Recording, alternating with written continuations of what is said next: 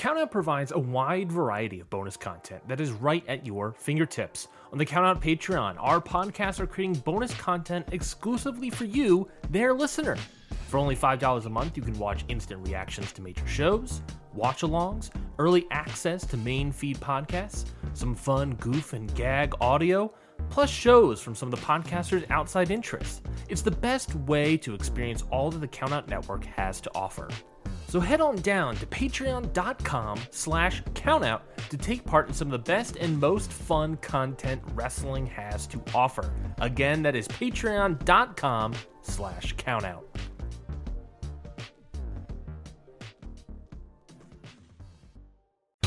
You're listening to a Countout podcast.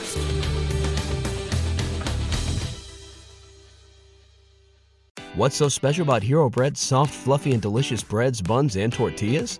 These ultra-low net-carb baked goods contain zero sugar, fewer calories, and more protein than the leading brands, and are high in fiber to support gut health. Shop now at hero.co.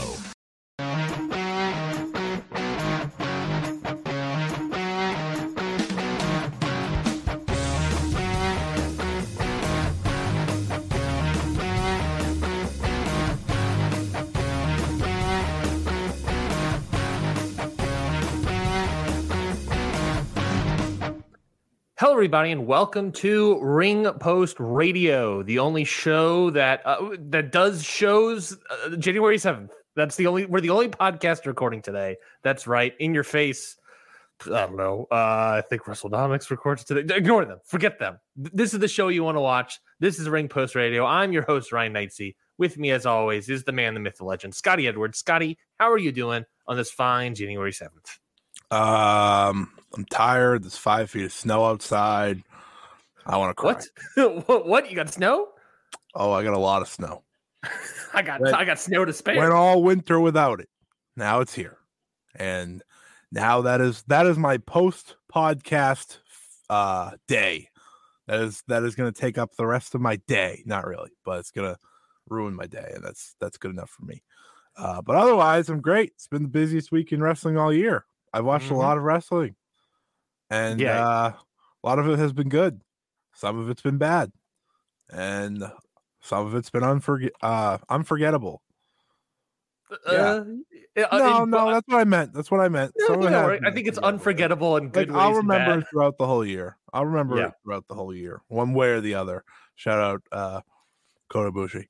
Hope he's doing well. We'll certainly get to him. Sounded sad. Was sad. Still is sad. We'll certainly get to that as we unfurl this episode.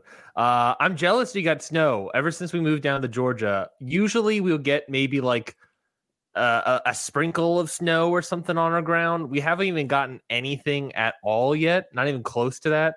In Maryland, we would get snow and stuff. Here in Georgia, we're just not even close. Not even nothing. You got 5 feet of snow. I sort of miss the snow. I don't miss the physical labor of dealing with it, but I sort of miss the look of it. Yeah, the only people that say they miss snow are the ones that don't have to deal with it. So, yeah. That's probably true. You with 5 feet of snow that's probably a fair point.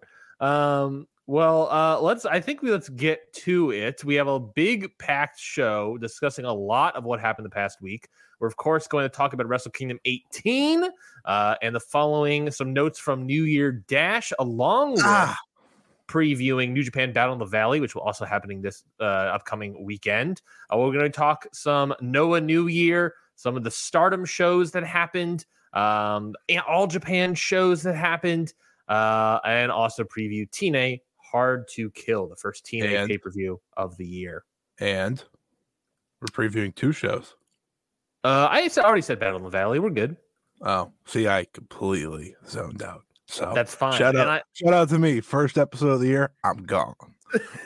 Well, it wasn't. I mean, it was. This is our technical first Ring Post Radio episode of the year. Eve was a week ago. Yeah. Wow. Can you believe it? This week was so long that it feels like that was at least 3 weeks ago. To be fair, you slept. What percentage do you think of the week do you slept? Less than 10? I don't know. What's the normal percentage? I don't know. What's 8 times 7? Nope, I'm not doing math here. That's too early to do math like that. 56 hours, and then how many hours are in a week? 24 times 7. 56 minus 56 divided by 168 is 33%. Spent a third of your week probably slept about 15%. Half that. Oof boof. Well, okay, I wanted to probably 20. So that's fair, I guess. I wanted to start off the episode because I don't know if you saw. I was just scrolling through Reddit right before we started, Scotty. Yeah, and someone posted character documents, I guess. Apparently, back in the dying days of WCW, people, if you saw this on Reddit, you might know what I'm talking about. But back in the dying days of WCW, Vince Russo and Jeremy Borash pitched an all-women's TV show with a whole character dossier. And we don't have to read the character dossiers unless you're really interested in. But I have all the names here. Would you like to know early 2000 Vince Russo WCW women's wrestler names? Sure. Well, I'll tell you first off, the show that they were going to pitch was going to be called Bitch Slap. Nice. Nice. Just right off the bat, know that that's what you're expecting. All righty. And just stop me when it gets a little too much, maybe. Well, we'll start off, of course, with Toxic Shock, which I believe is a reference to Toxic Shock Syndrome. Terrible right at the start. Homeless Heather. Kentucky Love with Papa Woody. We can't forget about the Ass Pirates, Blackbeard, and Treasure Chest. So by the way, there is a paragraph of a character background description attached to all of these names. I don't need them. What about Birdie Hole for One? Beastie Alley with. We have so much to talk about, and this is what we're doing. I had to bring this up because I read this and I was like, you have to know this. Beastie Alley with her little dog Scroat. This is terrible. Moose Knuckle and Camel Toe, a tag team, of course. The tag team MBP, which stands for Missing Body Parts, with the characters being Stumpy and Gimpy. This is real, folks. I shit you not. This is real. Nurse Hershey with Dr. Proctor, Grandma Gas, and of course, the rest of the roster was going to be filled out with people named Terry Springer, Brittany Shears, Fleminem, maybe. I don't know. I think it's supposed to be Eminem, but female. I'll pay you nothing, but I'll just ask kindly if we can move on from this and talk about the reason anyone's here. There's someone named Jenny Knockersville. Does that work? All right. I'll see you. I had to stop the show and do this. I could not believe what I was reading. This is all insane. Each paragraph, I didn't even read any of the paragraphs, Scotty. Each paragraph is worse than the last. It's unbelievable. It's unbelievable. But yeah, let's get to the show. Let's start off with Wrestle Kingdom, of course, as our lead topic here. Wrestle Kingdom 18 happened this past week, folks, January 4th, as per usual. And we got a lot of stuff to talk about from it. And I think the most newsworthy item I think we'll start off with is that main event. IWGP World Heavyweight Title match. Tetsuya Naito defeats Sonata in 25 minutes and 42 seconds. Scotty just officially gone from the show. So I told you I was leaving. That's fair. I appreciate it. I appreciate you appreciating you yes-anding my bits. I really do appreciate the yes-anding my bits. I couldn't last much longer. It was getting. I don't think you lasted a second. I think you. No, I listened to the first name, and that was when I was like, all right. All right.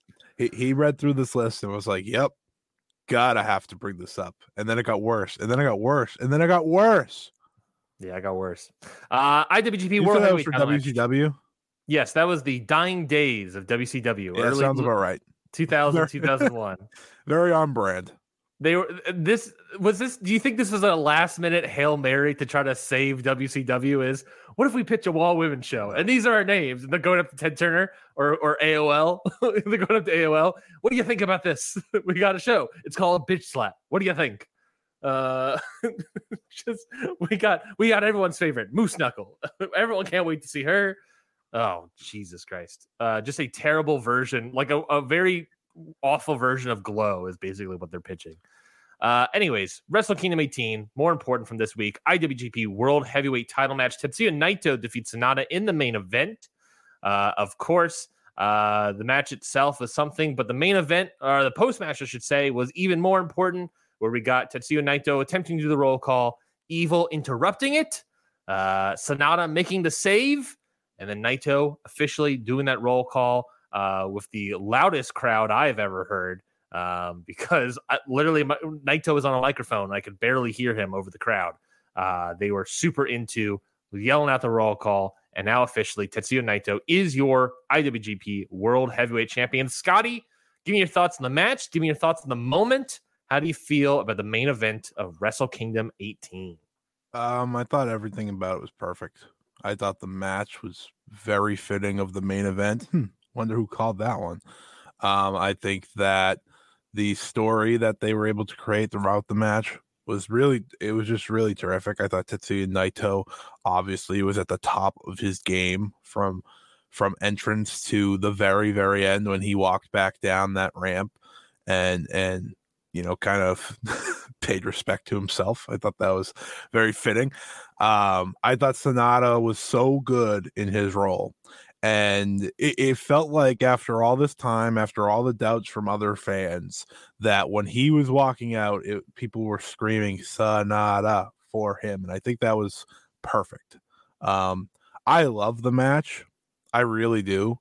It's like right there for me with Danielson and Okada, which we'll get to, of course. I just thought like the overall emotion and the crowd reaction, it almost didn't even matter what happened in the match, because like you were just so locked in because of how the crowd was into it. It was an infectious feeling, but the wrestling was great. And the calls were great. Whether you listen to it in Japanese or English, I made sure to actually listen to it in both, because for that match, I felt like it was important for me to kind of get a grasp so I can hear how fans reacted to both sides. And I thought they did a great job on both sides. And Sonata hitting the death fall, but not being able to move. And then Naito hitting the death fall and turning that into a Destino and the win. I thought that was just a fantastic end to this match. And obviously the post match couldn't have been more perfect, right? You teased getting no roll call. You have Evil and Dick Togo go out there and attack. And rather than having anyone from LIJ currently out there to save the day, you have the original LIJ all involved with Sonata coming out of nowhere, perfectly shot, by the way. This was the best camera shot besides the one of Naito laying on the floor with the title next to him. This was the best shot of the entire show, where Sonata just flies out of nowhere, drills Evil, and they just have a face off, and then he leaves and he's crying in tears, but the fans are cheering him out. And I thought that was the ultimate moment that, listen, people can doubt him all they want, all his reign, but he's leaving the Tokyo Dome with his name being cheered, with his name coming through the dome, and that's all he ever wanted. And I thought that was a perfect way to end it. And then, of course, the roll call. It was as magical as it was teased for the longest time. Like you said, you couldn't even hear him say it. That's how loud the crowd was for it. And I think that tells you all you need to know about where we are in the current world of wrestling. There's a lot of wrestlers that are over, and then there's Tetsuya Naito. Yeah, you can't deny that this crowd wanted that roll call. It was. That's why everyone was there. I'm like 95% sure. Everyone that got a ticket was like, you know what? I'm here for this. I don't care about anything else. I agree fully with that. I'm trying to see if I can pull up. I know WrestleNomics tweeted out the attendance of the past several Wrestle Kingdoms as well. I know it just slightly outsold last year. Yes. Which what was the main event of last year? I believe that was Jay White, Kazuchika Okada, if I'm not mistaken. And then also had the Omega match as well.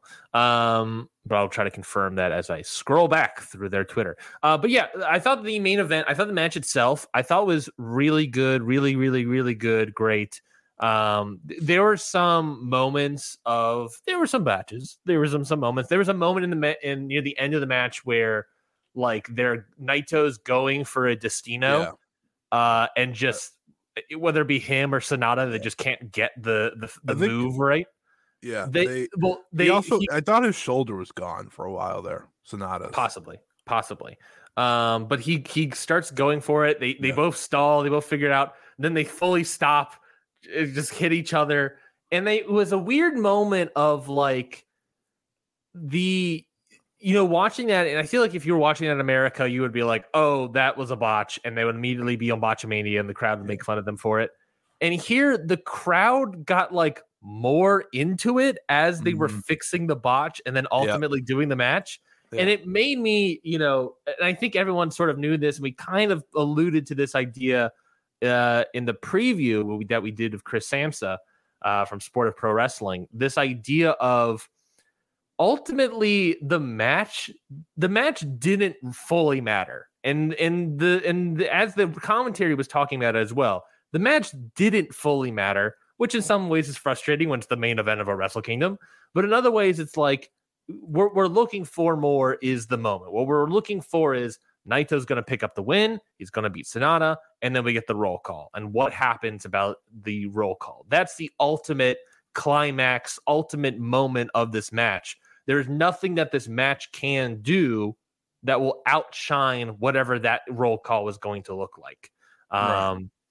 Would I have loved like a 5-star match? Maybe, of course. But again, like I don't think anything from the match that would have been able to produce. I don't even know if Sonata would be able to fully get a 5-star match here, but nevertheless, the moment Naito was in his prime. Yeah, I thought Naito was pretty good. I thought Sonata was better than expected. Sonata's a good wrestler. I think people just kind of like to overlook that. Like he's a good wrestler. Sure. Especially in this newer version of himself, I think he's even better. But I don't know. I think this reached the highest of potential for me. Sure. Yeah, I get that. In terms of if you care about stars, like I think it reached the max that I expected.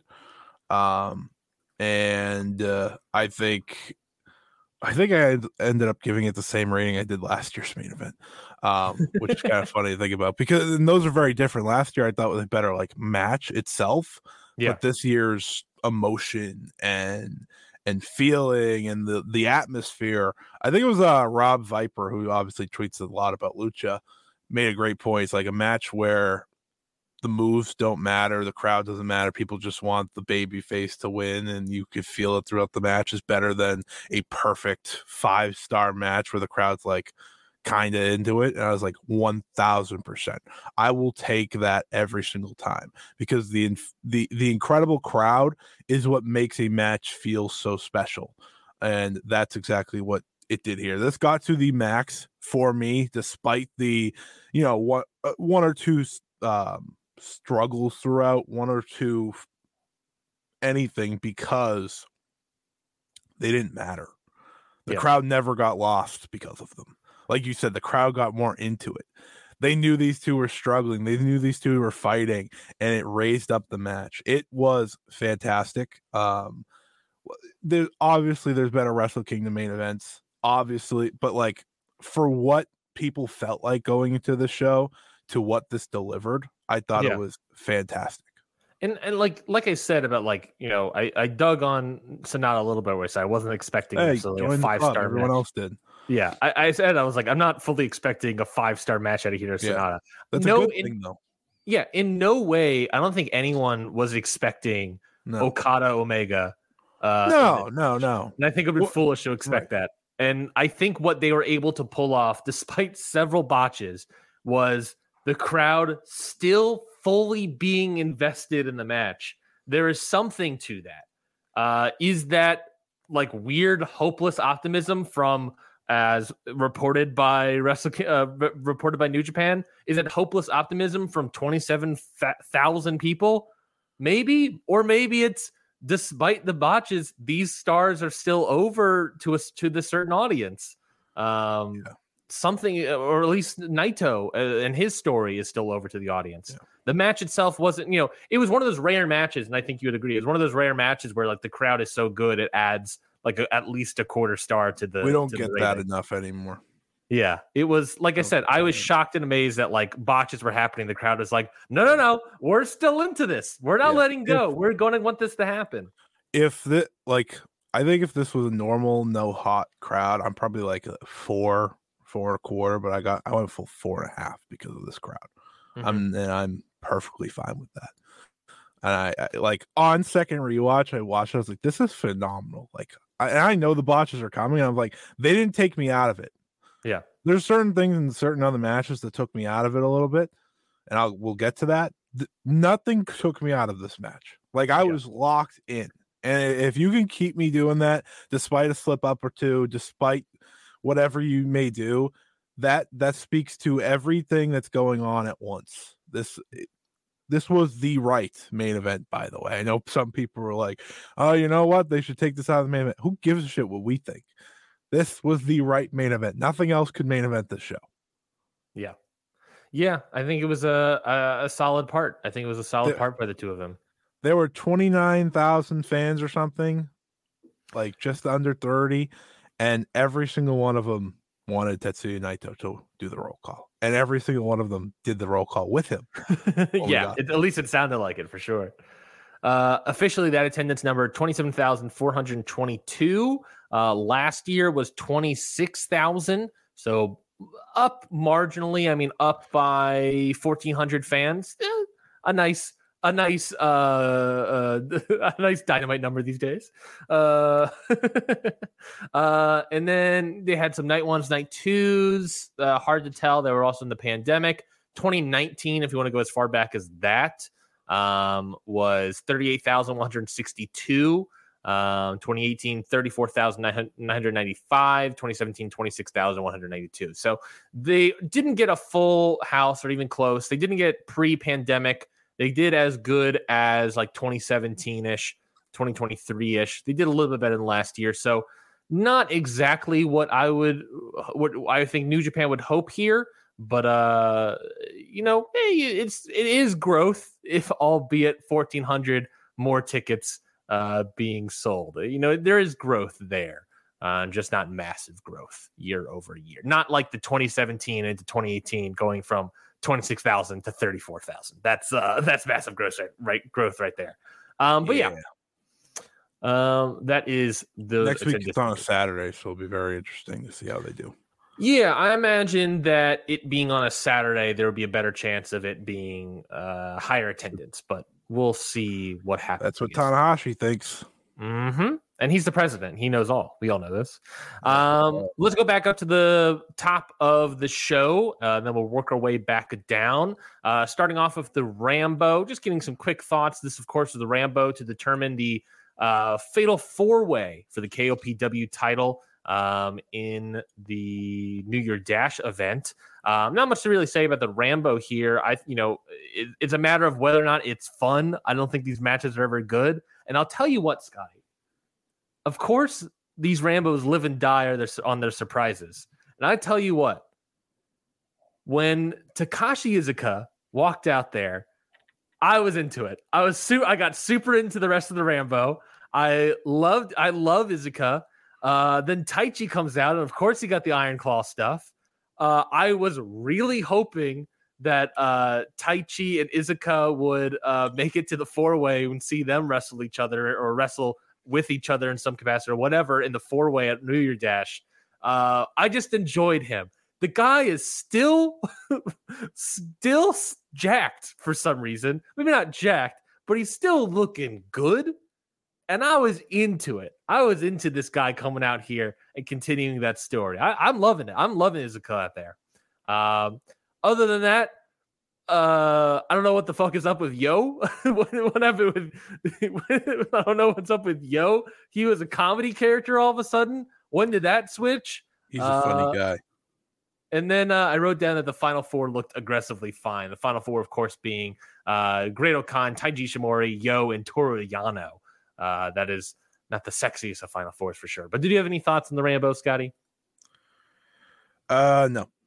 Negative. Okay, perfect. 0. Absolutely none. Perfect.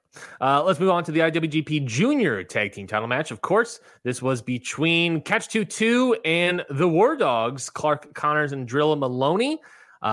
This was interesting one because, of course, we didn't just get a title change here with Catch 22 picking up the win, but we got a whole ass gimmick change from TJP. Obviously, the lead up to this match was a coffin match and TJP getting quote unquote killed off. We all thought that there was a gimmick change. There was something coming. And what came out was the Aswang, if I'm pronouncing it correctly, which is a Filipino lore nightmare vampire werewolf character.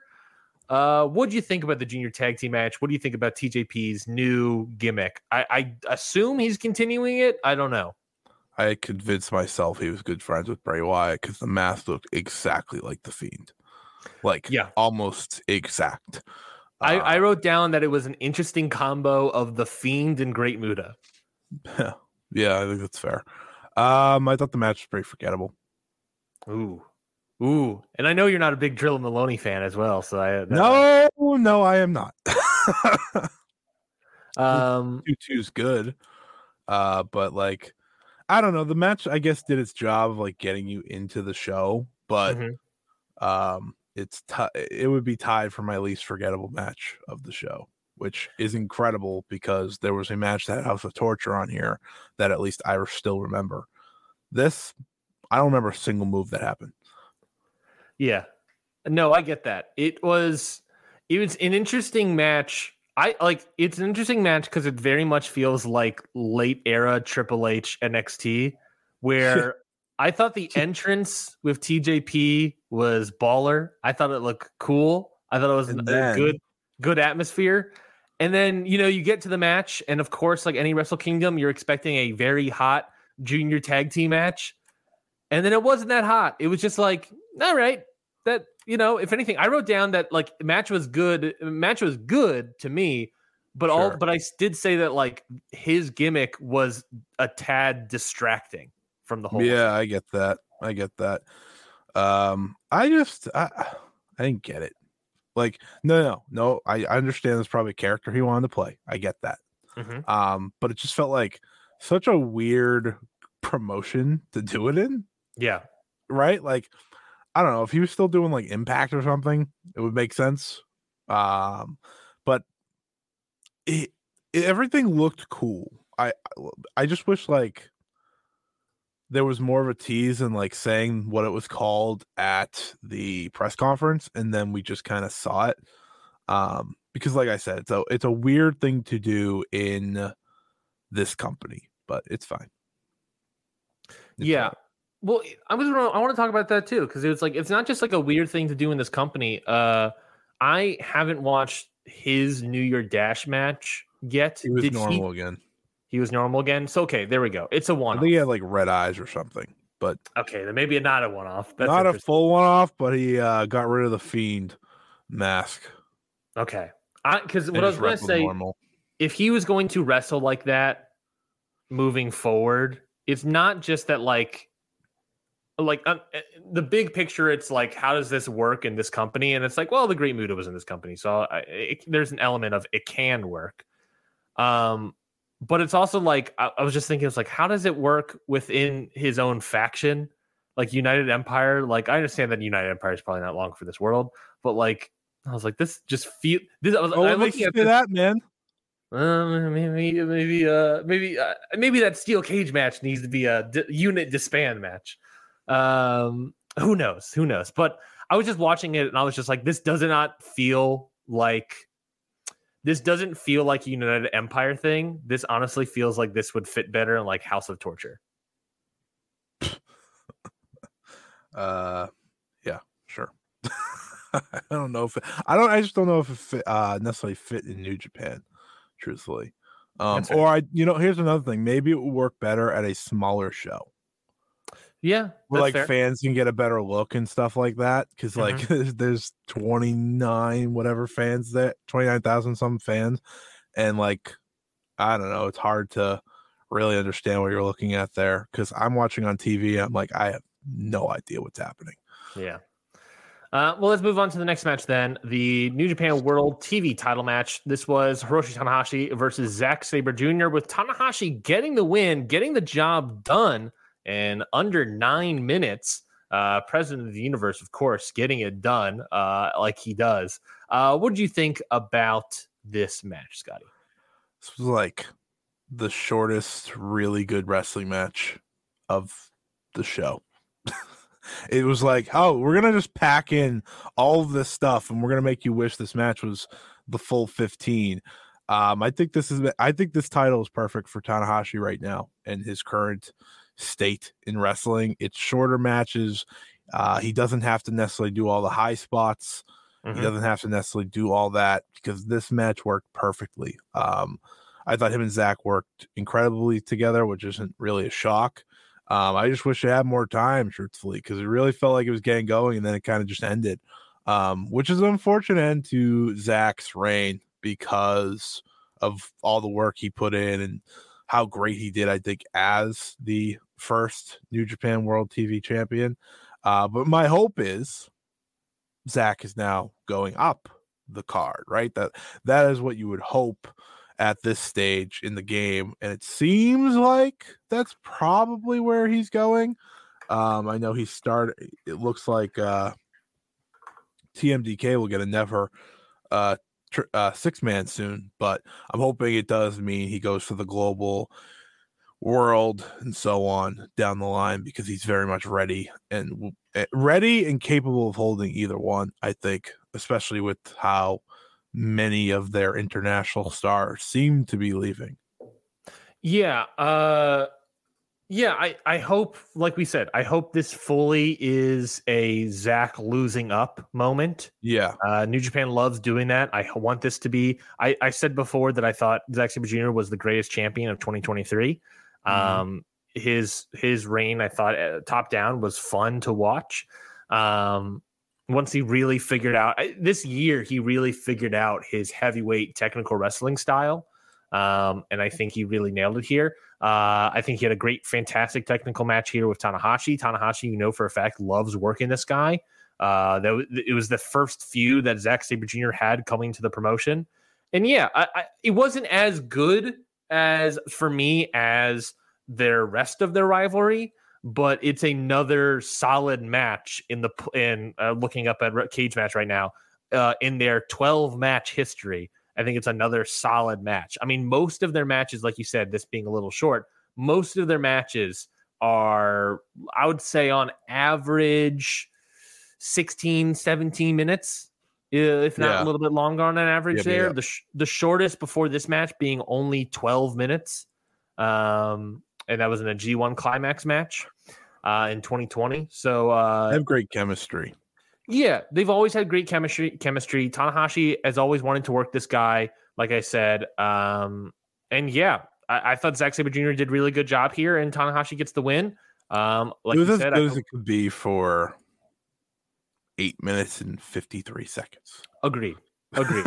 Like it hit his max potential. You give him another, I don't know, 8 minutes and 53 seconds after this, and they might have one of the best shows on the card easily, truthfully.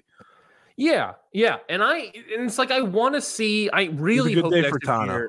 Yeah, I really hope Zack Sabre Jr. gets moved up. And like you said earlier, I am fascinated to see what Tana's reign is going to look forward. I think him winning the young guy very clearly. The young guy, of course, Taguchi. The next skate Taguchi. Well, actually, I forgot that dickhead showed up. We'll get to those notes. He might not lose to a young guy, actually.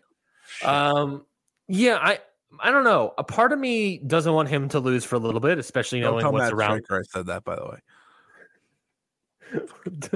Part of me doesn't want me to lose the title immediately, right? Obviously, but another part of me is like I'm fully thinking that based on what he's said as president of wanting to have more title matches in these smaller places, now knowing he's the TV champion and he's going to be tossing those on New Beginning shows left and right. He also said that he's not going to be wrestling those shows per se. He said that he was going to be wrestling more in Tokyo, if I'm not mistaken. Or am I swapping those in my head?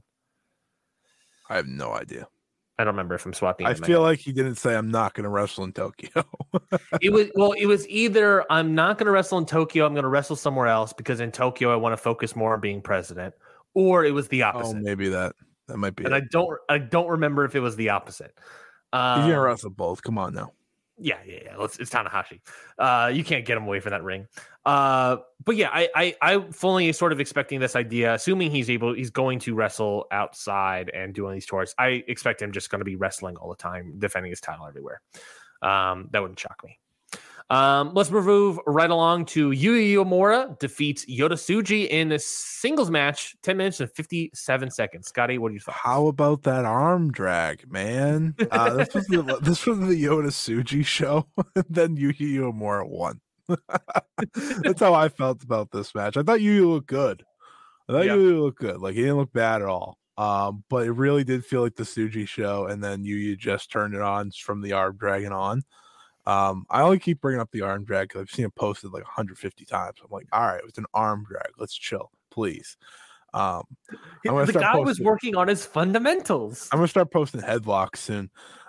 Just see like, oh, look at that headlock, man. Ooh, look at that tight headlock. Oh, you can't don't get me wrong. He does great arm drags. Great. The one that he hit on the spear was great. But I was like, this is what we picked from this match. Not like Tsuji like planting this guy's head in the ground 7 times. But Yuya Uemura winning is obviously huge, and it kind of sets him up for something big. I actually thought he was going to challenge Naito right off the rip. Just send it, kind of tease the Rainmaker shock type thing. Mm-hmm. It's one of those things that you want to get risky with, like, oh, let's send him in there with Naito and see what happens. I wouldn't have obviously done the shock, but obviously would have brought him up a little bit more in stature. I think it's very clear, like, the standing of these 4. And I know this has been a list like going around, like, rank these 6, the 6 Japanese stars that are pretty great. And no matter how you take it, Yota and Umino are comfortably still ahead of these 2. And I really felt that after this show, despite both of them being the losers of this show. I was like, Shooter and Shota, not Shota, that's the same guy. Yota Tsuji are so much further ahead.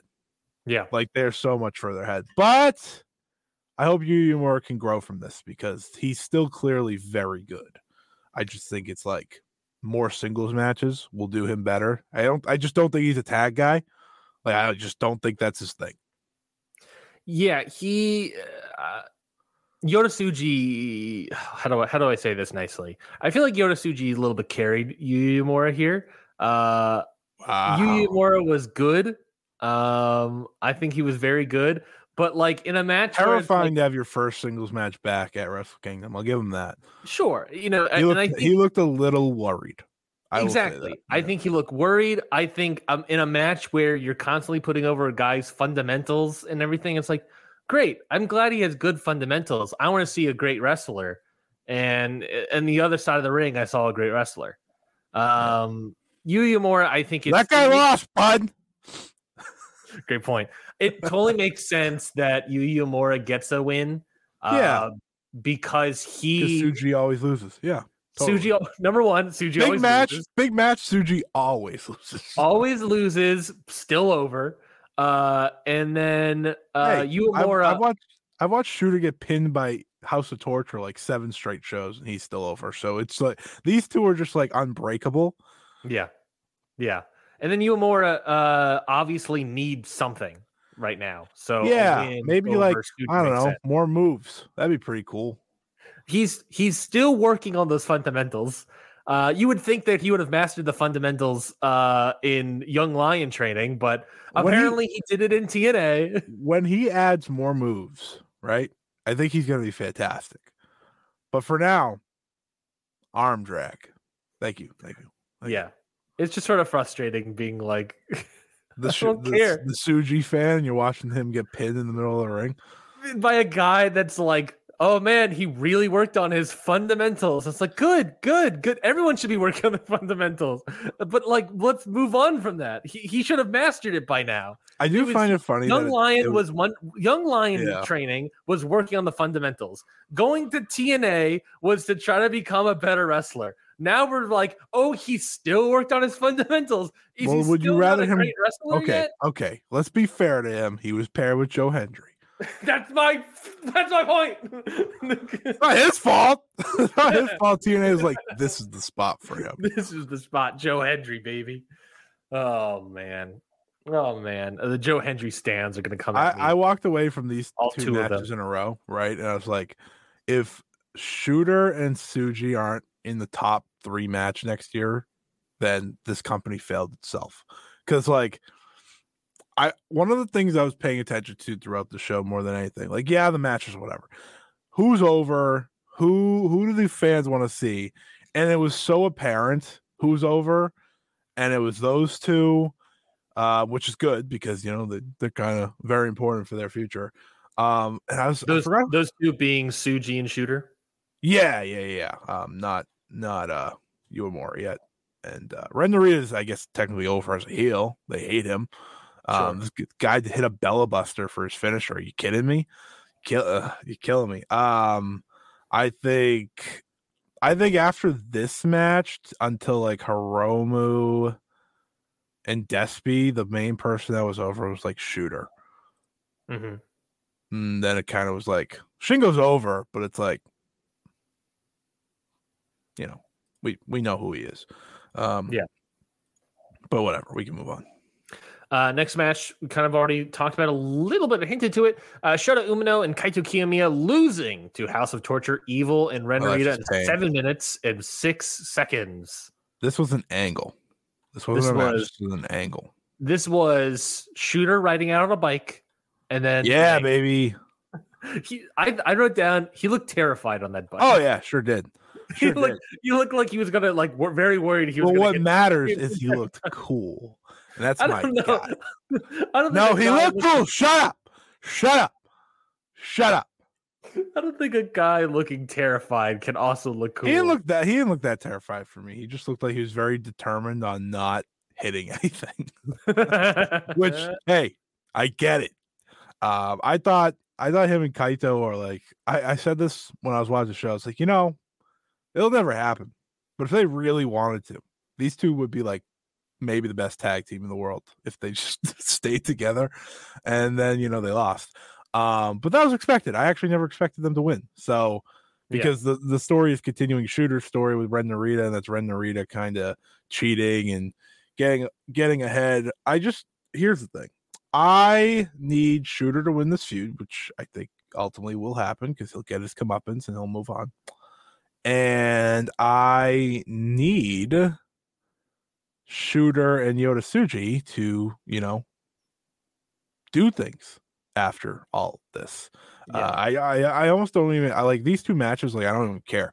I was more entertained by this match than I was the tag title matches. Was that like, because there was heat to these. The tag title matches had nothing. It was like, you could hear like a pin drop. Sure. Yeah. I'm looking for crowd. I'm looking for reaction. Like, is this a fundamentally good match? No, I don't care. It was an angle. It was a fight. And that's all I was looking for. And if it helps Shooter get over, if it helps Narita get over as a heel, they did their job. Like, this wasn't their stop necessarily, right? They weren't going one-on-one. This was to continue towards the new beginning shows rather than give them their shot to do what Yuya and Tsuji did, which I'm okay with because they would have just got 6-7 minutes and it would have been whatever. Instead, this way, you kind of can get Ren Narita the win without making Shooter look bad in the process. Evil's an absolute prick, and Kaito Kiyomiya is great and deserves better. Yeah. I mean, I my big notes here were that it was a classic House of Torture match in the sense that it was hand waveable. the formula only works with a certain amount of people, and I don't think it necessarily works with Shooter and Kaito. Never helps when they're not winning. No, like no, this, no, no. this, like I said, this was an angle because a great House of Torture match. They do exist. We say on the show all the time. They exist. That is to get the person the win, right? Or whoever the win. And that was not the goal of this match. I think when we get to the Shooter and Narita match, that is their chance to do that. Yeah.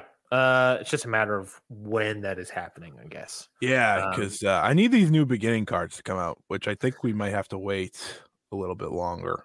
Yeah, I think the first New Beginning is January 20th, I believe, was the first one. Yeah, sounds right. Yeah, I imagine we might get that post Battle in the Valley. That'd be my assumption. Probably. Which next match with Fred Roster and Jacob Fatu. Next match, never openweight title match. Tama Tonga defeats Shingo Takagi. This match ruled. I love this match. This match was so great. This was as good, if not better. I would say it's certainly as good as the Ishii Masaki Amiya match from Noah New Year. I love this match. I was shocked. Tama Tonga was very good in this match, I thought. Shingo is Shingo, so you're always expecting a great match out of him.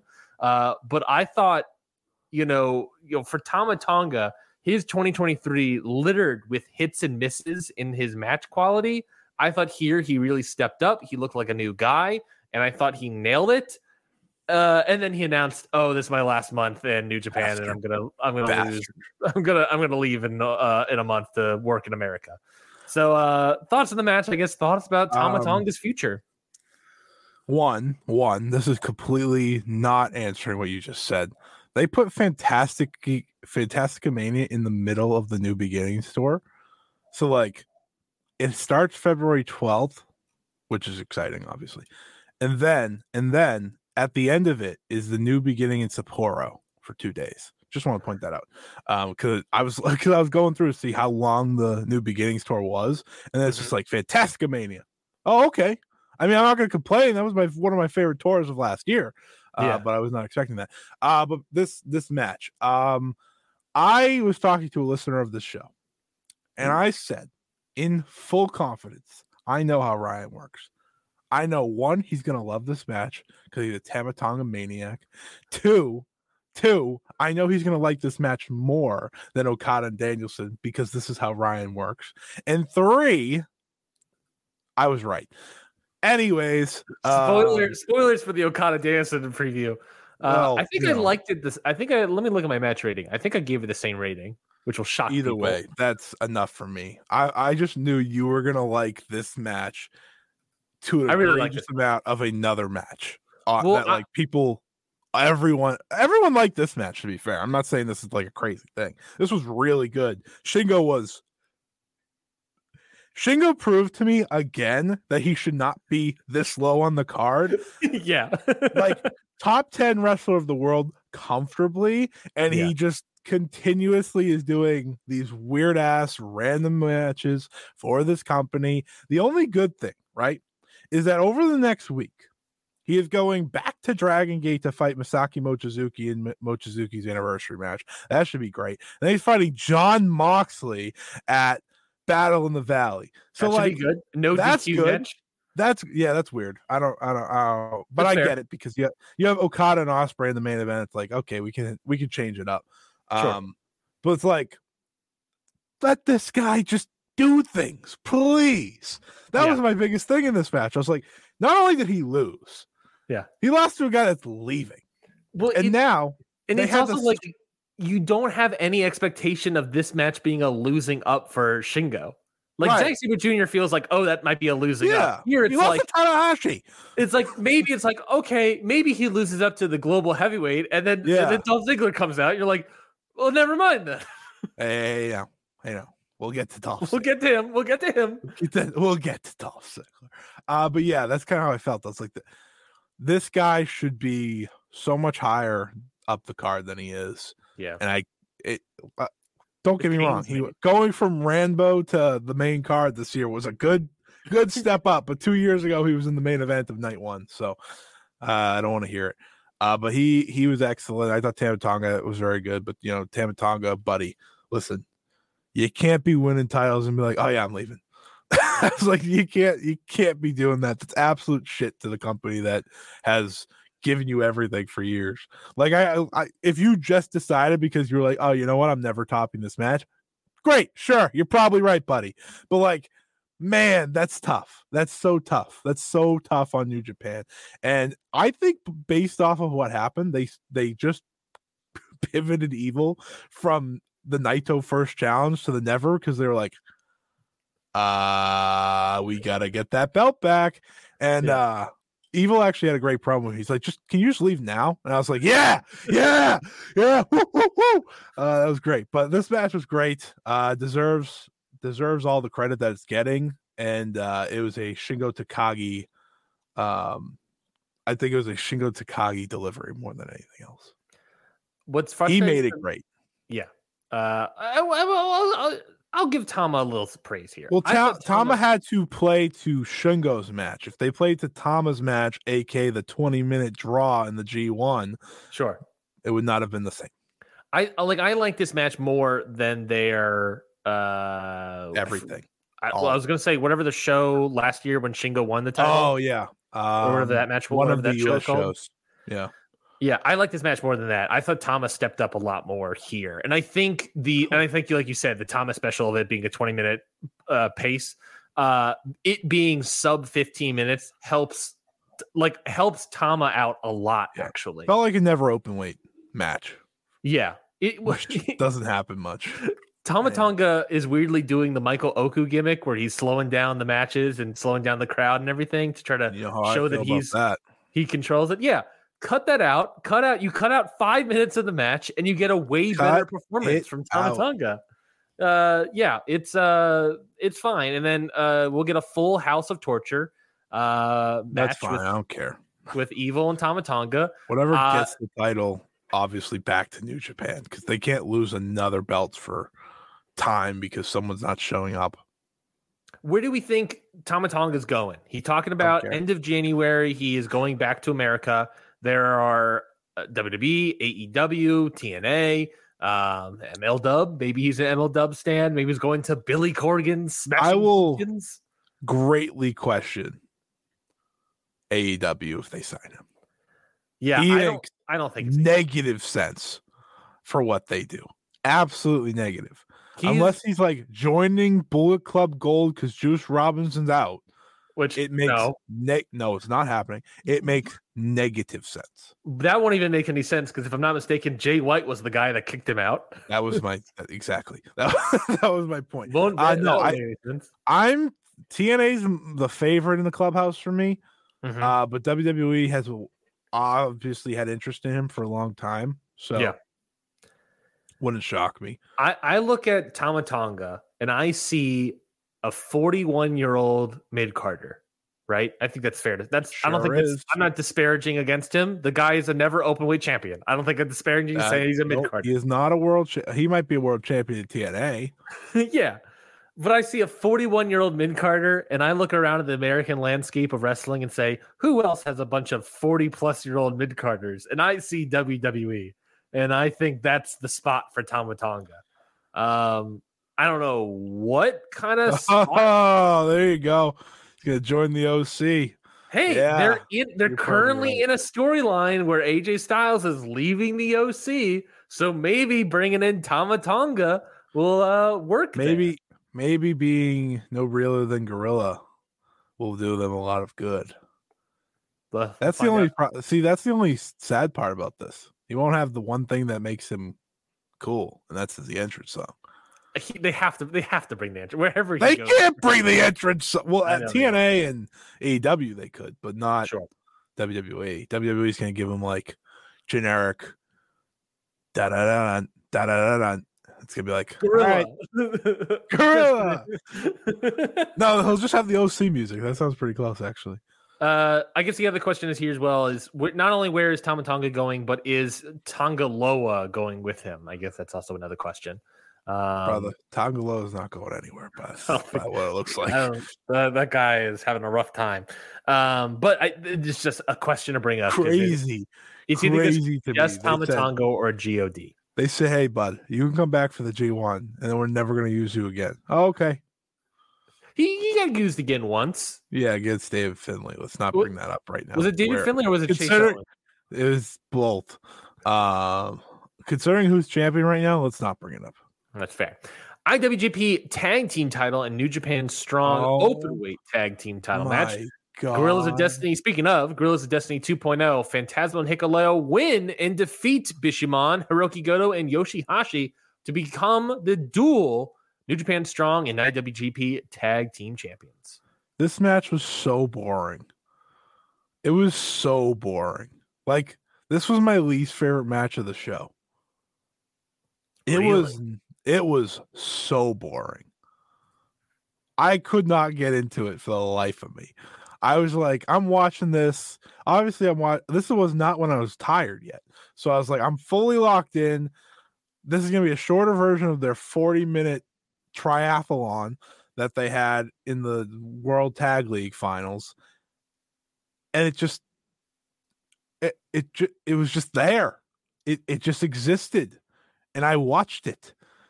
And I was like, I know who's winning because the IWGP Heavyweight Tag Team titles never get defended at this stupid show successfully. Not the show is not stupid, but I'm just angry about the titles never getting defended. And now the titles are back on one tag team, and they're not combined, and they're defending both of them in different ways. And I'm like, what is the point of this? Why do we keep doing this? I don't get it. It feels like New Japan wants to combine these titles, but they also don't. I think we can blame the Continental Classic Crown Jewel, Triple Crown, whatever the hell we're calling it these days, since we change the name every day. I saw that on the Eddie Kingston Gabe Kidd graphic. It says AEW Triple Crown Championship, really? Which is hilarious. Oh no. No one knows because on Dynamite this past week they had that eliminator for the collision match against Kingston, and it was like, oh, if Vikingo wins, he gets another 3 belts. I was like, wait, so it's for the 3 belts, or if it's just for what the one? Eddie's doing is he's only defending the Strong, but it's titled AEW Triple Crown Championship on the graphic. Yes, I'm looking at it now. AEW Continental Crown. Because if you look at it, the Strong title's the only one in the Man, no one knows. No one is sure what is happening with this title, what this means, what happens. I didn't see Collision. Did you see Collision last night? Yeah, I did. When they had the Trent Beretta match, what titles did they hold up as defended? The Crown, the one Crown title, not all 3. Yeah, I believe it was just the Crown, but Eddie does carry all 3. Interesting. Yeah, no one has any clue what's going on here. Not even commentary, not Eddie, not the match itself. Here not promotions involved in this title. This isn't even a hot take. You want to hear a take? Sure. AEW needs to get rid of a title so badly because none of them make sense. They're all serving the same purpose at this point, right? If the international title was an international title, that'd be fine, but it's not. Instead, it's a Orange Cassidy snooze fest most weeks. TNT title, it's Christian Cage holding it, right? Like, that's all we're doing. Right? Yes, you can confirm. Yeah. Christian Cage is great, so it's fine. Like, whatever. But that's your mid-card title to me. That has been the mid-card title. It's still the mid-card title. And then there's this thing that no one knows what it's doing. It has a world title connected to it. It has a strong open weight New Japan's U.S. expansion title connected to it. And whatever the hell the actual belt is. What are we doing? Which is either defended along with the 3 or a separate belt that's its own thing. I agree, Kai. I am so glad Deanna joined AEW as well. I think she's great. And if they this brings up a good point. It seems like AEW is doing a lot of tag teams lately in the women's division. They better not even think about it. They're already talking about it. They're already thinking about it. Tony Khan has already mentioned it out loud. I would love to have them. Don't.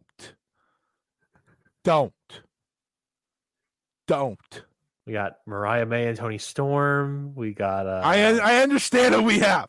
We have We have Mercedes Kristen Martinez Willow. and Diamante. We have Mercedes. Listen. I mean, Mercedes Moné is coming into the company presumably, and we know for a fact she loves women's tag team titles. Oh yeah, she doesn't leave companies over them or anything. Whatever. I don't get how did we go? And this was a great point made by Meltzer this week. Actually, he said this company went from being all right, it's all about the world title, the tag titles, and the women's title to let's have all the titles. Why? How did I even get here? What the hell were we talking about? We were talking about the New Japan Strong IWGP Tag Team Title match at Wrestle Kingdom. Oh, that's fitting. Okay, it wasn't that crazy to get here, I guess. It's the New Japan Strong of it all. We're adding titles without connecting the titles when everyone feels like, why not? Yeah. Why not? As someone that has had to deal with the Strong Women's title for months, they can get rid of all the Strong titles as far as I'm concerned. I don't want them back. I don't want them here anymore. And we're nearing a time where the Strong Women's title sure sounds like it's either disappearing or something, because oh boy, I'm frustrated. It's not long for this world. I think the title is actually not going to go anywhere, but I really wish it would. I guess we'll see. It's just too much for no reason. IWGP IWGP Junior Heavyweight Title match. El Desperado gets the win by defeating Hiromu Takahashi. The best junior in the world's finally champion again, baby. This was good. They can't have a bad match. It was good. No, they certainly cannot have a bad match. I thought they were very good here. I feel like they didn't have the legs to go like to a great match like they've had. I feel like time and so they more. You know what they did? Crazy thought. They made it feel like a junior match that you would put on like any other show, like in the middle of the card, if that makes sense. Like high, kind of flying and stuff like that. They knew their spot, and I thought they did a good job making sure they put on a good little match there. Shout out Despy. Hiromu wasn't wearing white in this match. The match itself was wearing the stupid shorts though, and I hate those things. Oh yeah, his capris. When he shows up in those shorts, I'm like, oh, this match is gonna be worse. He's wearing his little capris. Yeah. I wrote down my notes. Despy and Hiromu are good at wrestling, and the match is really good. What do you want from me? That's a very fair note. This was a very good match. Oh man, it was a very good match that I don't know. Desperado absolutely destroyed Hiromu with that J driller. That looked nasty. I was like, okay. But yeah, really good match. That again, no complaints here. Yeah, if I had to give one disparaging thing, you don't have to. You don't have to. I don't have to. The only thing it's okay not to. That's fair. The only thing I was going to say was it's not the best match in the rivalry again. Oh no. Of course not. I thought it was better than the Wrestle Kingdom match they had a few years ago. That's true.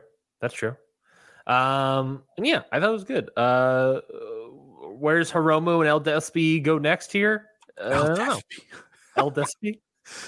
I never hear like Despy. I only hear Despy or El Desperado. I like combining them. I like El Despy. El Desperado is fighting Okay, Kanemaru. that should be good. I think honestly that should be good.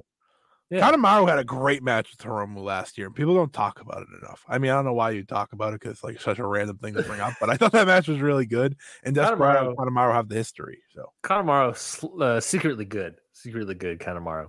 Well, he was very good for like a long time in his career, and then he came to New Japan and like took a back seat to a lot of things. But yeah, that's true.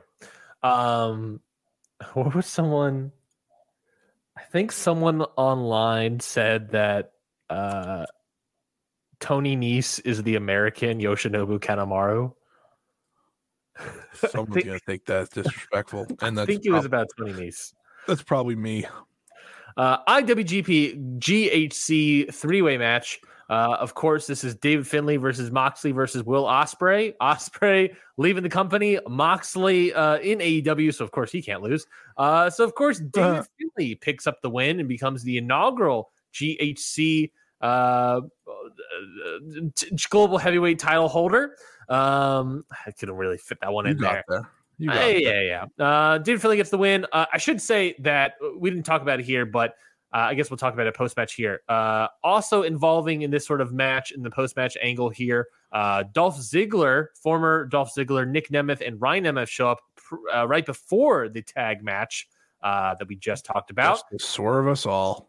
I wonder if it's a swerve, but also maybe they go do a challenge at some point down the line. Okay. I guess we'll see. But and then they eventually do a post-match angle with Ziggler and Finlay here. But what do you think about the match, Scotty? Because you and I have differing opinions on this match. Well, I know it's your favorite match of the year, so far, sure. It's only January 7th.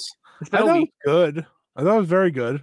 I thought there was a lot to like about it.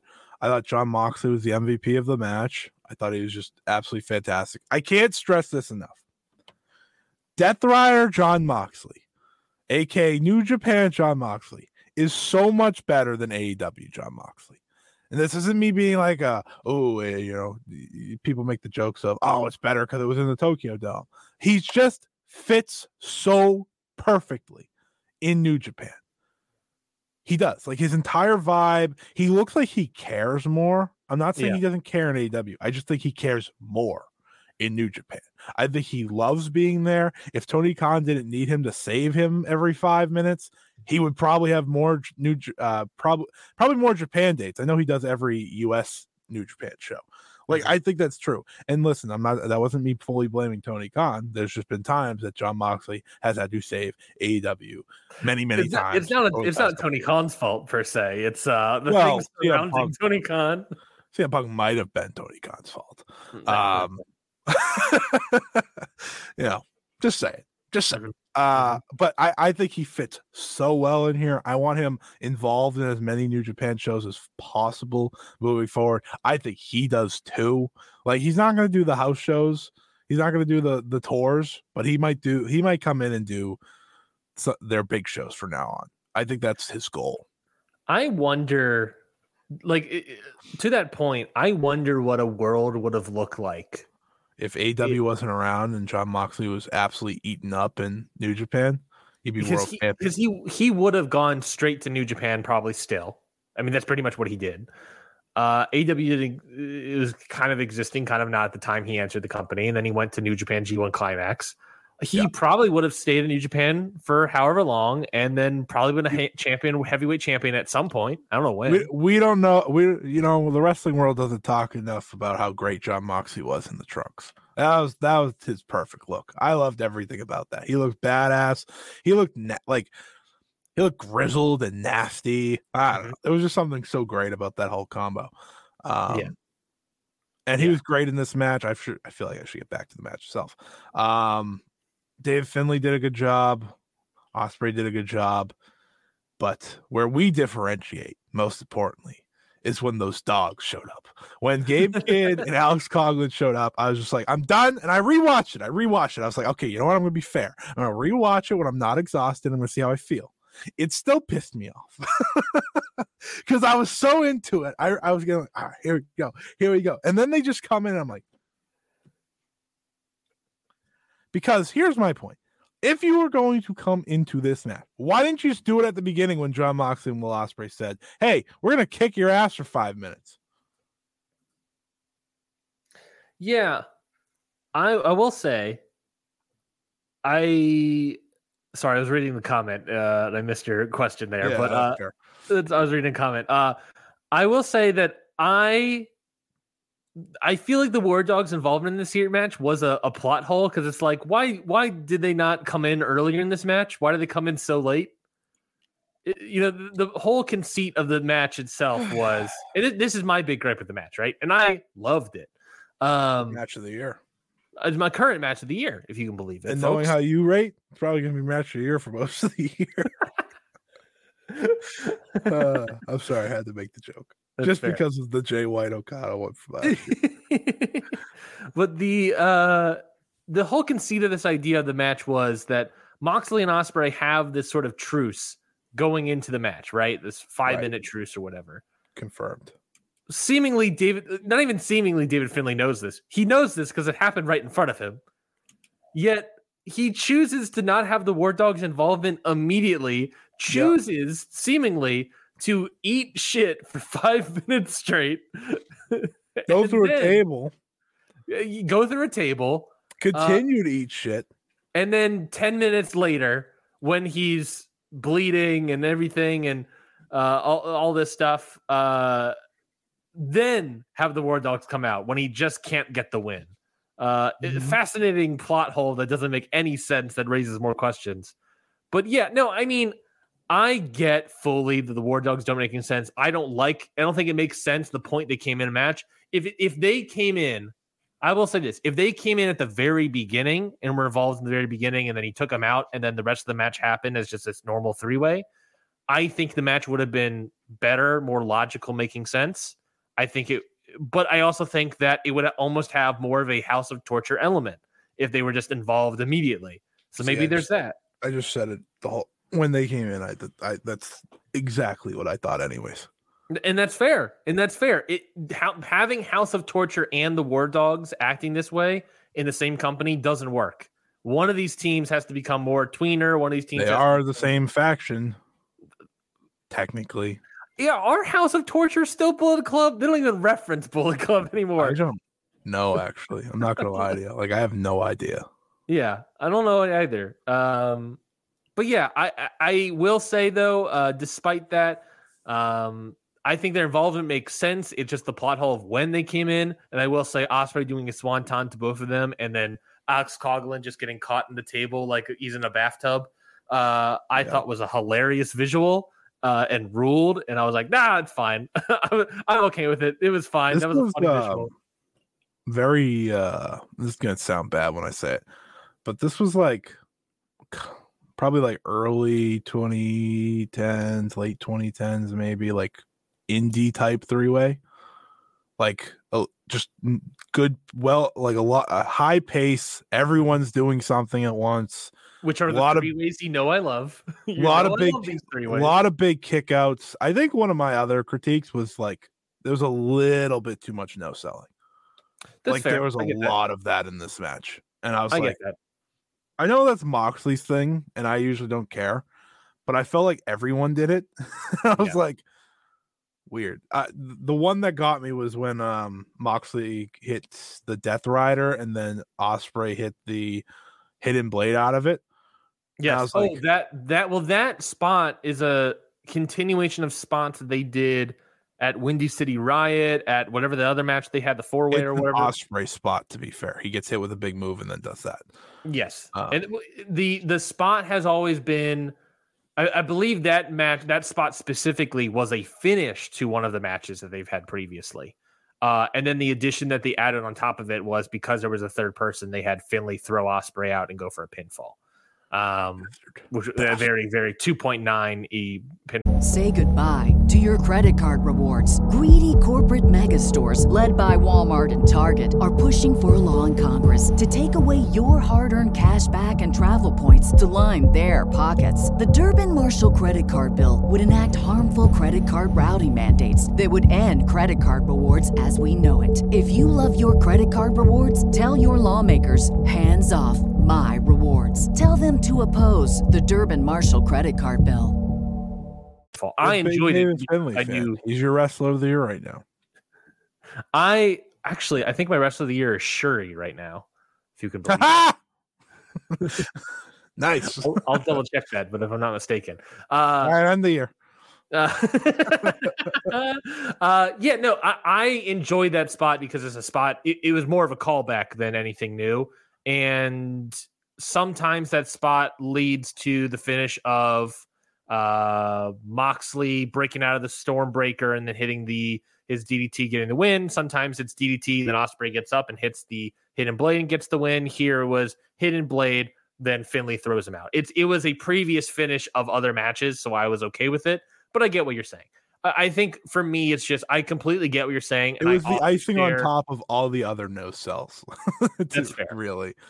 I think for me, it's like I get what you're saying. I share some of those. I still thought the match was great.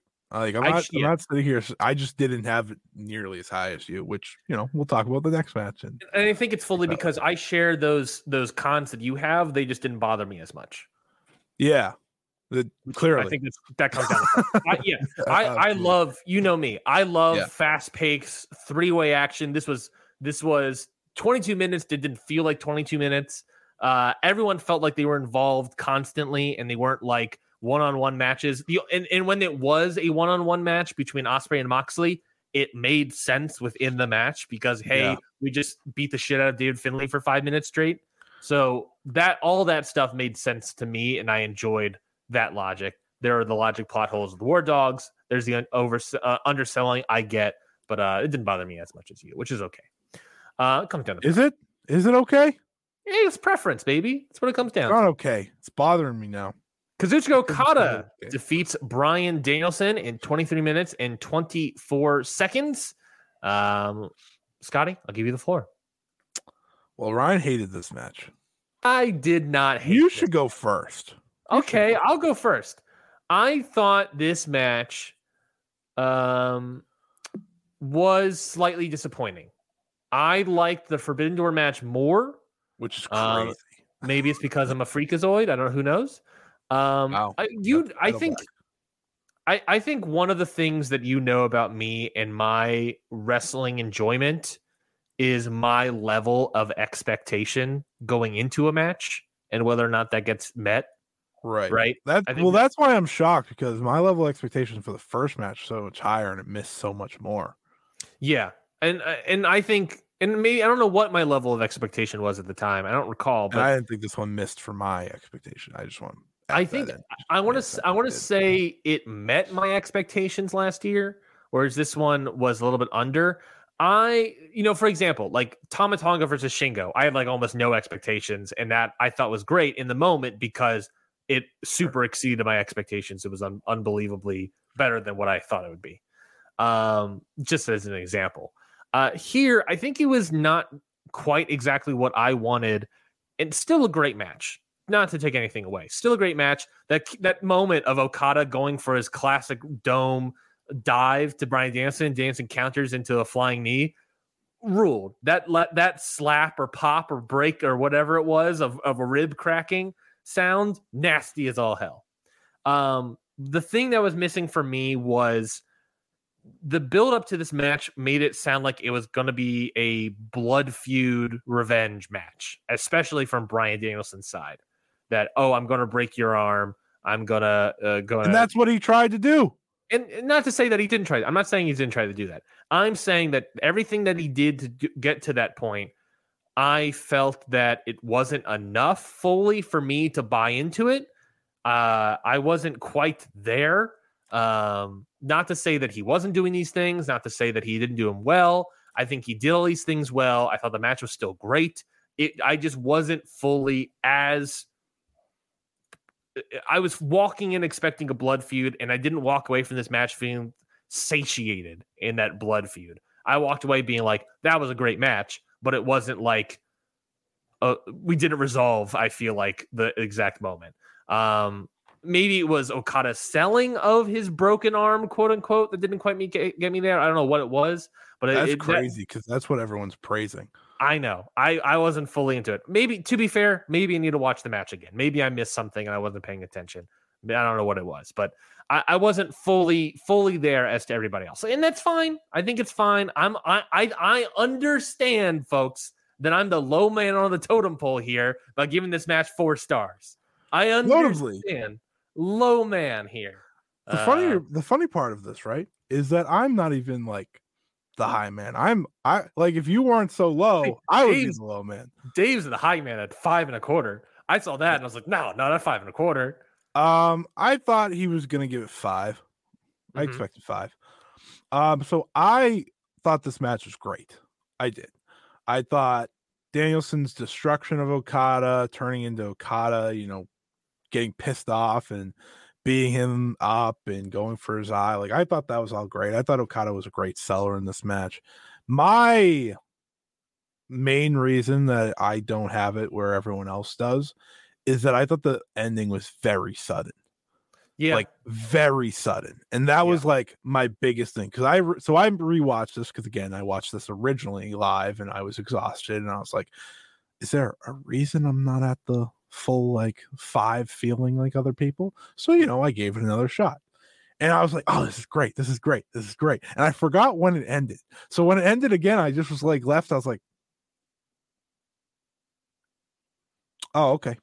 Like I just feel like, and I think that's where it was for me too, was like I walked away not feeling satisfied. I think it was an unsatisfying ending. I just liked obviously the rest of it more, but I liked Okada selling. I thought he was great. But ultimately, like, and I thought Danielson was obviously great. But in the end, my biggest thing was like, I wanted him to kick out of a Rainmaker. Like I want him to kick out of that Rainmaker because I wanted Okada to hit a weak ass right arm Rainmaker, and then Danielson to kick out of it. Like I wanted. So what I wanted was like them to trade those back and forth, and I just feel like the closing stretch that I had in my mind didn't happen. Yeah, and like I thought there was a great, like I thought they were starting it and then it just ended. Yeah, I think also that was my critique of it. I said blood feud, and maybe it's a more one-sided blood feud from Danielson. If the match had like, I forget what Continental Classic match it was, but it was the one, maybe it was like Andrade or something, where he rips off the Tracy Williams eye sling off of Bryan Danielson, and there was a bunch of blood underneath it. If that moment also happened here, I would have loved the match more. It just, I saw that visual earlier in a better way. Yeah. Admittedly, in an Okada match, I was never expecting blood. So, and that's fair. Fair. And maybe I shouldn't have, but that's the thing. Maybe I shouldn't have these expectations. But that's the problem. It depends on the spot. Like if it was Danielson versus like someone else, sure. But it's like it's Okada and Wrestle Kingdom. I highly doubt, especially because Moxley bled like a fish before that. So I was like, they're not going back to back. I do get it because like I was thinking like, oh, what would like probably bring this to the ultimate level if there was just a little blood. Like I wasn't looking for a gusher. I wasn't looking for a crimson mask. That's what I'm saying. I'm saying literally just right on the ground. That's all I want. Again, but I get why they did it. My bigger thing was the closing stretch. But I also get why people have this as their no doubt unquestioned match of the year. All-time classic, I'm hearing, Yeah. I don't disagree. I think, do disagree. I should say. I get match of the year for people. I don't. I think the thing is they definitely have a better match in them still. And I think some other people took that. I did see some people take that away with them. I still think it was great. If I recall, that's what we said about the Forbidden Door match. I've went up every time. Yeah, that was a great match, but there's a better match. I rewatched the Forbidden Door match and it did not hold up like I hoped. So because I kind of wanted to see like where am I at going into this, so that helped, I think, more than anything. But I still think they have another 30. This match only went 22 minutes. It went 23, 24. It's one of those times I wanted a match to go longer. Yeah, I wanted 5 more minutes. Yeah, I really wanted 5 more minutes, but it was still great. Anyone listening to this may think I'm like crazy. I'm not. Like you're the one. What was your star rating? To be 4.5. Yeah, you went 4.5. I'm 4. So I think it was my favorite match of the show. People are gonna think I'm crazy. To be fair, like it was in order: this Naito Sonata, and then the 3-way. Yeah. So it was 4.5, 4 and 3/4, and then 4. I think I said 4.5 for Naito and Sonata earlier. I was wrong. I my bad. But overall, like that's how I felt about it. And I think anyone that has it as 5, I get it. Like, especially if you're a big fan of these, I am a big fan of these two. But like if you went into this and you had expectations set at a certain way and it delivered, then absolutely. I just really wanted more at the end. And going back to that sort of expectations dialogue, the idea of like you and I walking away from Forbidden Door being like, that was a great match. There's a better match in them. Going in here, I'm expecting the better match. I'm expecting, maybe that little bit of blood on his brow. I'm expecting sort of I'm going to hit the Rainmaker, but because it's so weak of all the arm damage, Sure. Danielson's going to kick out. I'm expecting there's these all sort of bits, all the spots that you can think of in your head. And then when you get those, you get the sudden ending and everything. Because I had a slightly higher expectation, it hits lower because it didn't hit that expectation for me. And I get it. That's a personal thing. People can love this match. People can say all-time classic. I thought it was great. That's my funny thing. I'm still saying it was a great match. Like it's like the way this conversation is going is making us sound like we were like 3. I gave this match 2 stars. Go back to the dojo, Okada. Start over. No, I mean, I'm still saying it's a great match. It's just like when I think of all-time classic, I think of Omega and Okada, and this was an Omega Okada for me. You know what I mean? Yeah, I think it's fair I think it's fair for me to say that. Yeah. And because it's fair for me to say that because it's my personal opinion and you can't change it, mother trucker. I also don't think it was Omega and Okada. Yeah. So I thought it was still great, but I think I always find it interesting when I don't fully agree with people, but I'm like, I still liked it. Yeah. It's like I still really liked it. Like there's probably some people out there that hated this. Like hated every bit of it. And like they're not speaking. I didn't hate it. I rewatched it. I still loved it. I still love what they did, but it's just the ending that I needed the back and forth trades. I needed the Rainmaker and it's weak, and I needed the trade. I wanted the lefty Rainmaker. Script Sampson put it in my head and I never got it. I was pissed about it.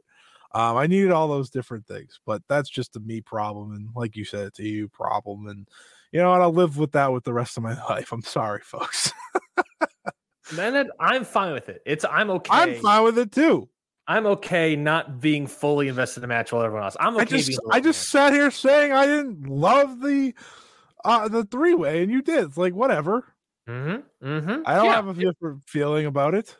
Yeah, everyone sees wrestling differently. That's the beauty of this. That's the beauty of all this. Exactly. Well, we've already been going for almost an hour and a half. We have only talked about Wrestle Kingdom, so we have to blast through. Kind of expected that, to be fair. AEW pay-per-views take that long. That's fair. So I'll blast through real quick. Some quick notes about New Year Dash. This is I'm taking these quick notes from Ethan Rayner of the Wrestling Observer, F4W Online. Moxley and Shingo have a no DQ match set up for Battle in the Valley. We'll talk about that more in a moment. Bryan Danielson had some conversation about Zack Sabre Jr. Between each other. So they're hinting at a Zack Sabre Jr. versus Bryan Danielson rematch.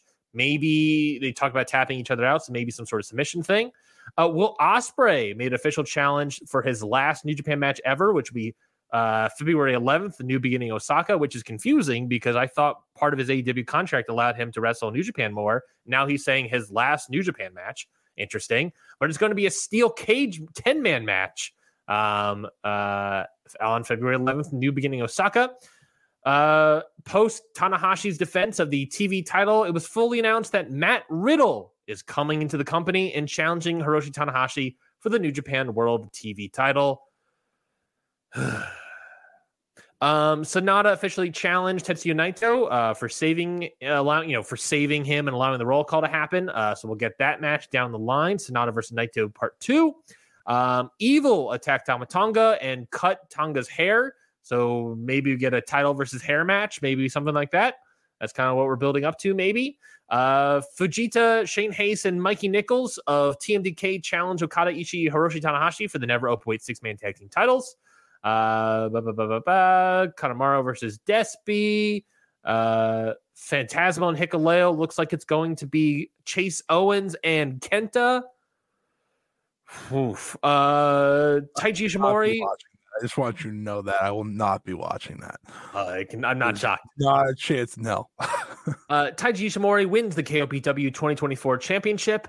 And the Oscar Lube and Yoto Nakashima, those young lions, are officially being sent out on their excursion. We have yet to know where they are being sent. So any other thoughts there between anything for the New Year Dash notes there, Scotty? I'm amped up about Dolph Ziggler in New Japan. Yeah, I didn't talk about Dolph Ziggler. We didn't talk him that much. I just realized I forgot about that, but that's like my big thing. Like, I don't know why. Like, the last time I watched Dolph Ziggler was probably this random ass WWE match that I was like, whatever, who cares?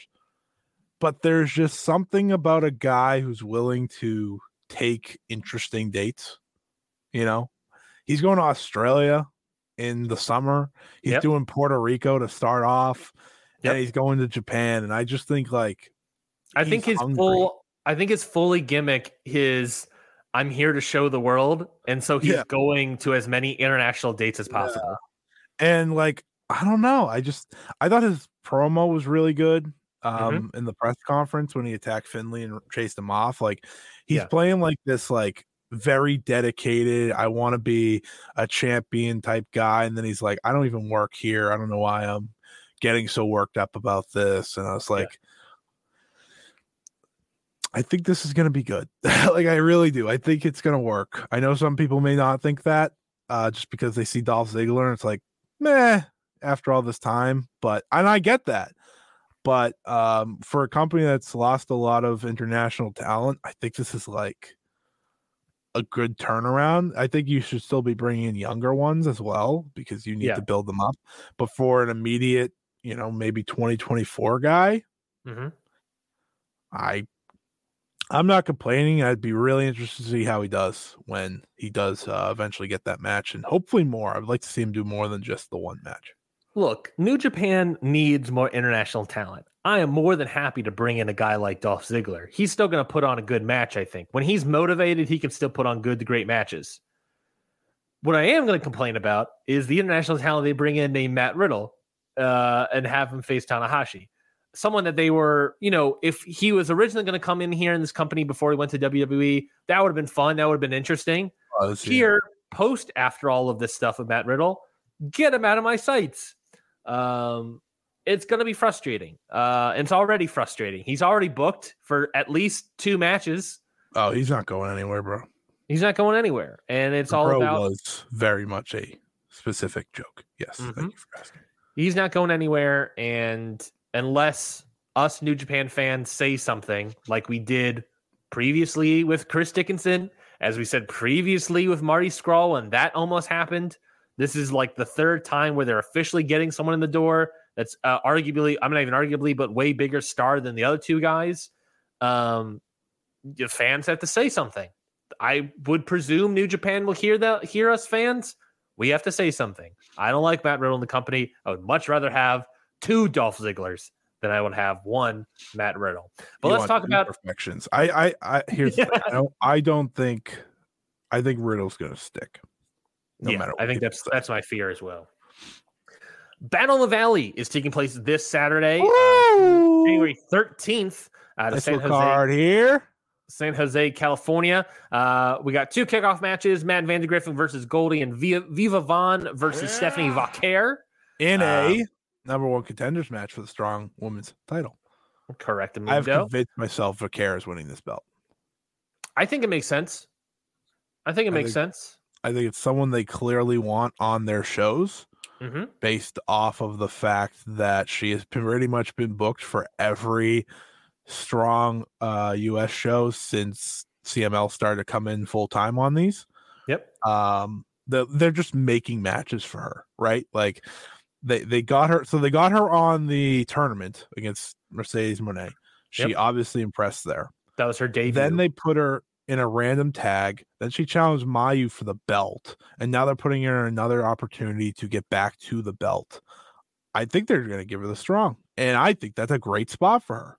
When does Julia leave again? March. Okay. So possibly April.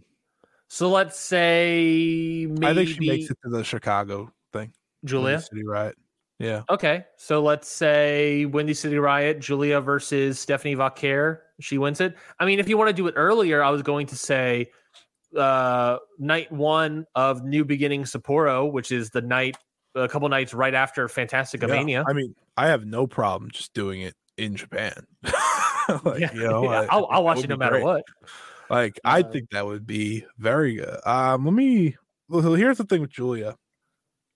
Obviously, there's been a lot of reporting about her and when she's going to go and how long she's going to stick around. I guess the latest report is she's going to leave, but study English for the rest of the year and then go to WWE, which is good on her.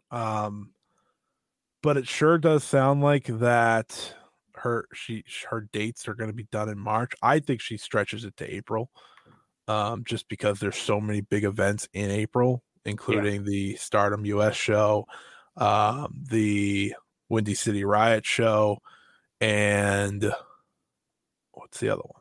Oh, and Stardom's like big boot tie show. I feel like that would be the send off for her.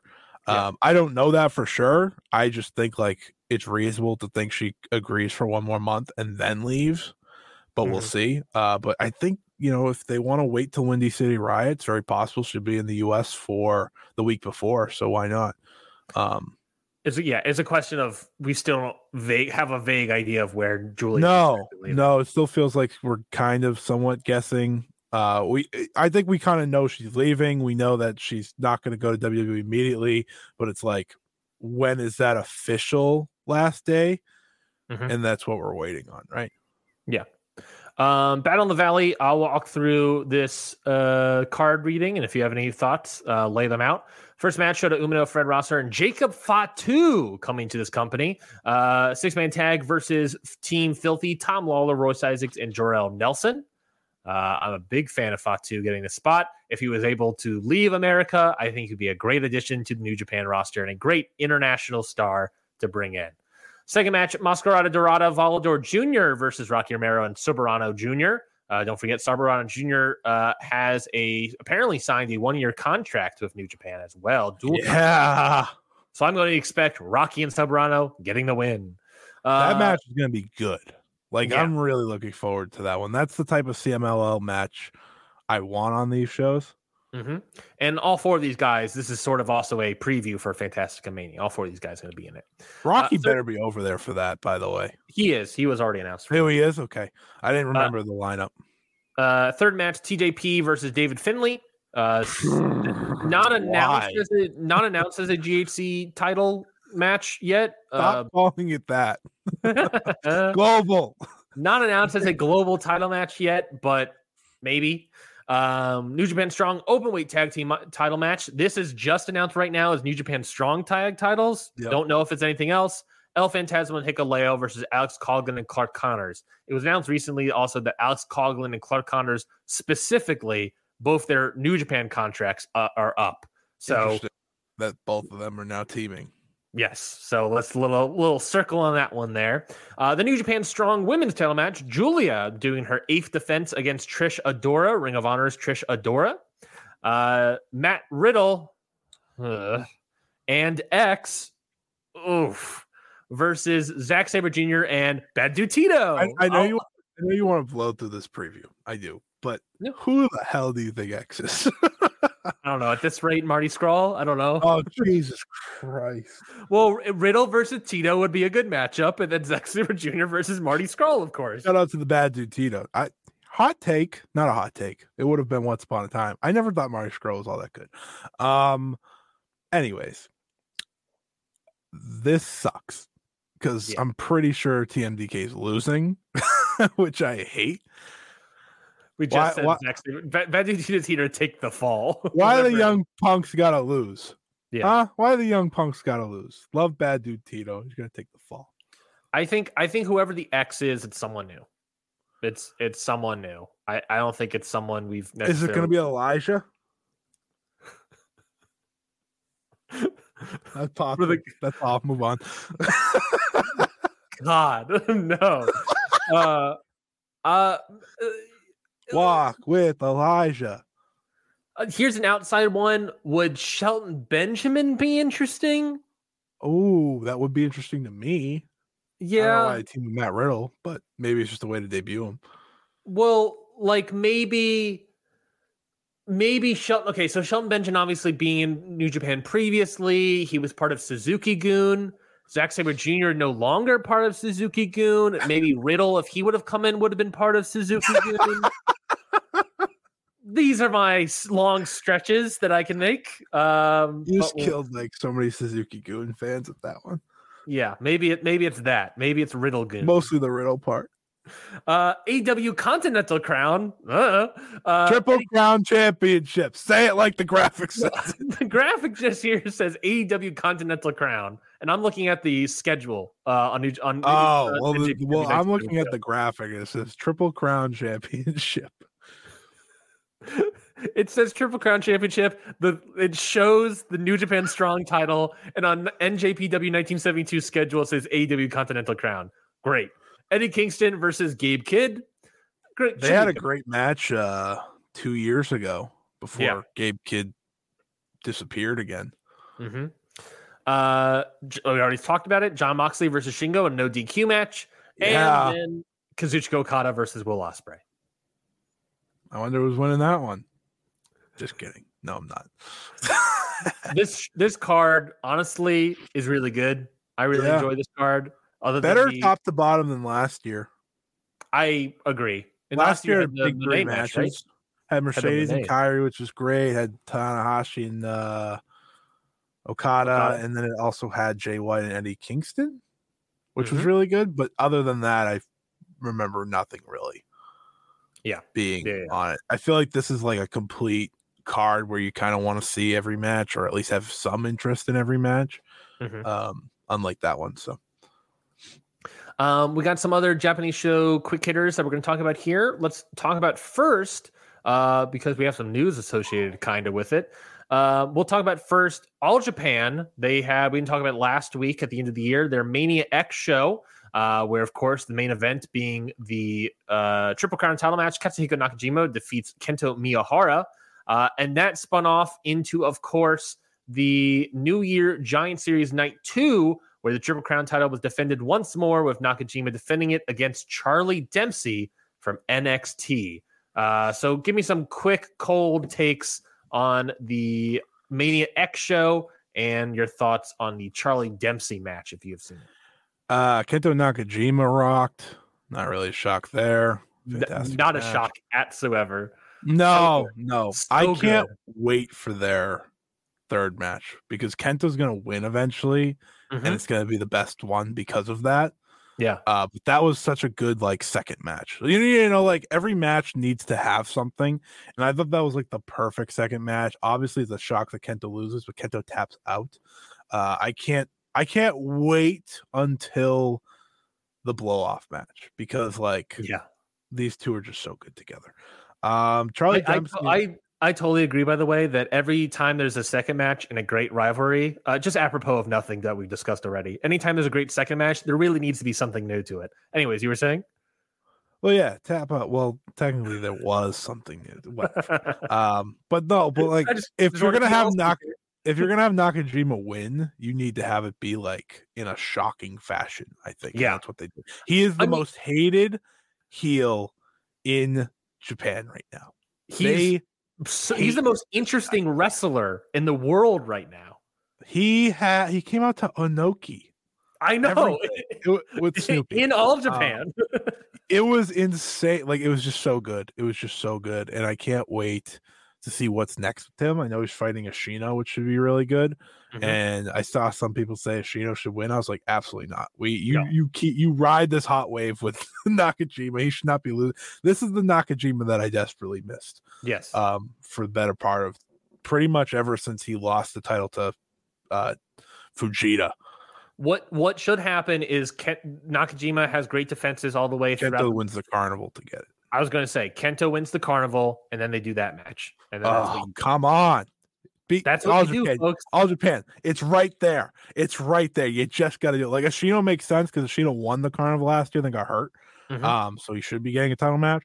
But Nakajima is going to knock down all your saviors before Kento is the ultimate savior, because that's what all. By the way, the Dempsey match, I wasn't a big fan of it. I know a lot of people liked it. I think I did 3 1/4. I was like, this is pretty good. It's fine. I was very bored in the first half. I think it was a match that, like, looking back on it, it's like a match Charlie Dempsey surely needs to have at some point, but a 20-minute match that he's not ready for. Does that make sense? Yeah. And I was like, It's you know what would be new, so I'm really not gonna cool dunk on him. if Dempsey, like, oh, I don't know, had a Japan tour, like long term. And I think that's the reason he got this match. Like, I know WWE's looking for allies or whatever. We'll get to that. In Japan. But my big thing is I think that William Regal wanted his kid to go to Japan. I think that might have been part of what this was, especially since we also got the announcement that Takeshita's coming into All Japan. Which is from so AEW. sick, by the way. Yeah. DDT's doing Takeshita versus Aoyagi on some show. I have no idea what show it is. And I was like, what are the odds? What are the odds we get Nakajima Takeshita? They're both heels, unfortunately. I know. Konosuke Takeshita, he changed his name to Konosuke Takeshita in all caps when he's in Japan. And I think it's very funny. I just think it's like, you have to call me by my American explanation here, right? It's like, Takeshita's so good. I know we forget that. Not we, but you know. I also thought Dan Tamura, El Lindemann, their junior heavyweight title match was pretty good. I also really enjoyed the Saito match. I watched that. Yeah, that was good too.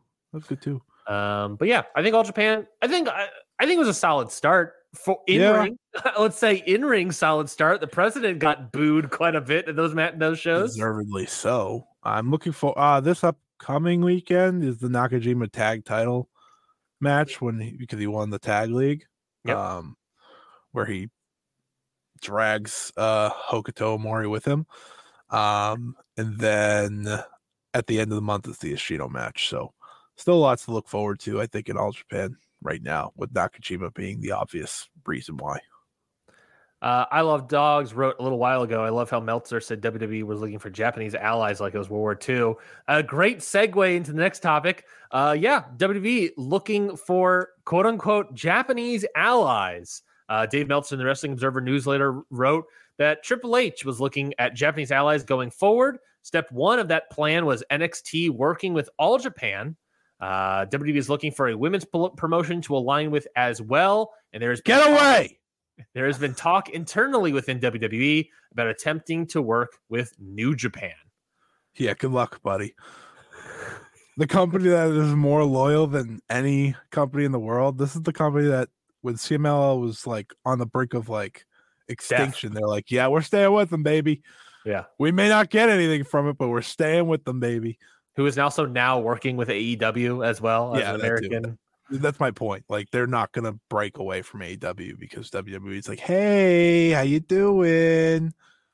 Yeah, I don't think New Japan is going to be in the books, but if you're looking at Noah, All Japan, Tokyo Joshi Pro, where there's concerns here, right? Technically, TJPW works with AEW, so true. That is true. Riho is just on their show, so that is true. So maybe Tokyo Joshi Pro is safe. Maybe it'd be something more like what's Satomura's? They should just take. Yes, that would make the most sense, just because of Satomura. But you know what? Whatever. They can dream. Yeah. If you're any Japanese company, there was someone I wrote about this where someone said I was a clown for thinking this. Yeah. Yeah. You tell them. If you're a Japanese company and you seeing this news, tell WWE kindly, very kindly, go up to Triple H and very kindly say, fuck off. We saw what they have done throughout the history of pro wrestling. Yeah. The moment you start being like, oh, let's work together. They do not want to work together. They will go into your country and they will strip you for parts. Yeah. We saw we saw it with the territories. We saw it with England a couple years ago. Yeah, WWE. The funny thing about WWE is they can't make inroads in these companies, but they can ruin things. That's the problem, right? And they have, and they will, right? Like, they're not going to become like a force in Japan, but they can ruin one of the companies. Yeah, easy. They ruin things. Like, WWE is so hot right now, and I know like people have turn a blind eye to like who they are. I know Vince doesn't technically run the everyday there anymore. I don't care. They're still. The entire company still Vince pilled. And can we talk about that? NXT UK is never coming back, right? No, because that's dead, baby. wanted. They got what they wanted. They went into England, stripped it for parts, said, "Oh, we're going to promote everything, do NXT UK." They stripped everything for parts of the company, and then when they got whatever was good, when the pandemic was a perfect time for them to cut NXT UK loose, they cut that loose, shipped everyone to Florida, and then called it a day. And then a year or so later, we're moved on, and it's not going to come back at any point. Right, and the scene's still trying to bounce back from it, obviously. Yeah, the only promotion doing anything of worth in that country is Rev Pro. A second is maybe like WXW, and that is still a far cry because they're still recovering from when they were stripped for parts by WWE. It's Japan has to stay away, and I get the temptations because all Japan needs more money, and obviously the president would love to work with WWE, but they cannot do that. And I'm not the only American saying this. Scotty's the other American saying this. But it doesn't matter what we think when you also have Japanese fans hearing the news and booing the president of All Japan outright about Charlie Dempsey just being there. Now, it's not just America. It's Japan. It's like, which is really funny. Like, really funny because if you watch the Dempsey Nakajima match, they cheered for him just because they hate Nakajima. Yeah. Sure. I'm sure which tells you how heel he is. Yeah. Right? I'm sure part of it is also being nice to the wrestler. He's not the guy. No, he's not part of this. Nakajima's the guy that they hate. I like that better. But bad. Get out of here. Yeah, no one wants you here. No, I mean Noah might be fine with it. That's who I expected, and then All Japan did it. So I was like, wait, what? Yeah, it's It's interesting that they said step one was NXT working with All Japan. I was like, that's one match. I don't know if I would say working with All Japan. I don't think NXT, you had an NXT wrestler in All Japan. You haven't had I don't know, Yumo Anzai show up in the Performance Center yet. So I guess we'll stay away from him. Yeah. Meanwhile, Kaito Kiyomiya is like, hey guys, Hey, is anyone available for look at my matches? I wore yellow at Wrestle Kingdom, yellow and black, NXT. He's so good. Oh, Kaito. Speaking of Kaito, let's talk about real quickly, just very cold thoughts on Noah New Year. It's probably the last time we talk about Noah for quite a while. What a show, right? What a show. They had maybe one great match, maybe two. I haven't seen the semi-main of the GHC heavyweight title, but the most newsworthy event coming out of the show, obviously, is the singles match between Kota Ibushi and Naomichi Marufuji, going 33 minutes and 26 seconds with Ibushi.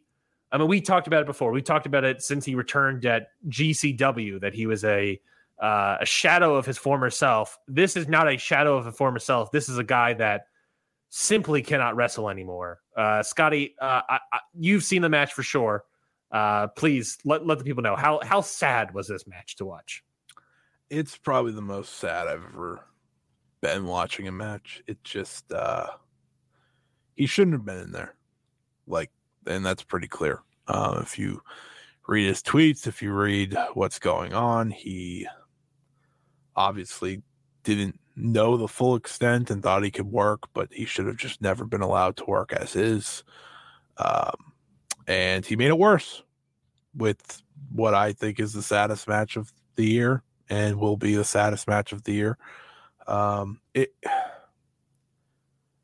He is a wrestler. Like, you have to remember, like, with these wrestlers, like they're very prideful and they're determined to deliver and show up and stuff like that and be great at their craft. But you watch Kota Ibushi even just make his way down to the ring and you're like, this isn't the guy that helped me get into, Puro and Japanese. Like, Ibushi was a big guy that helped me get into that. And you watch him and it's just so sad.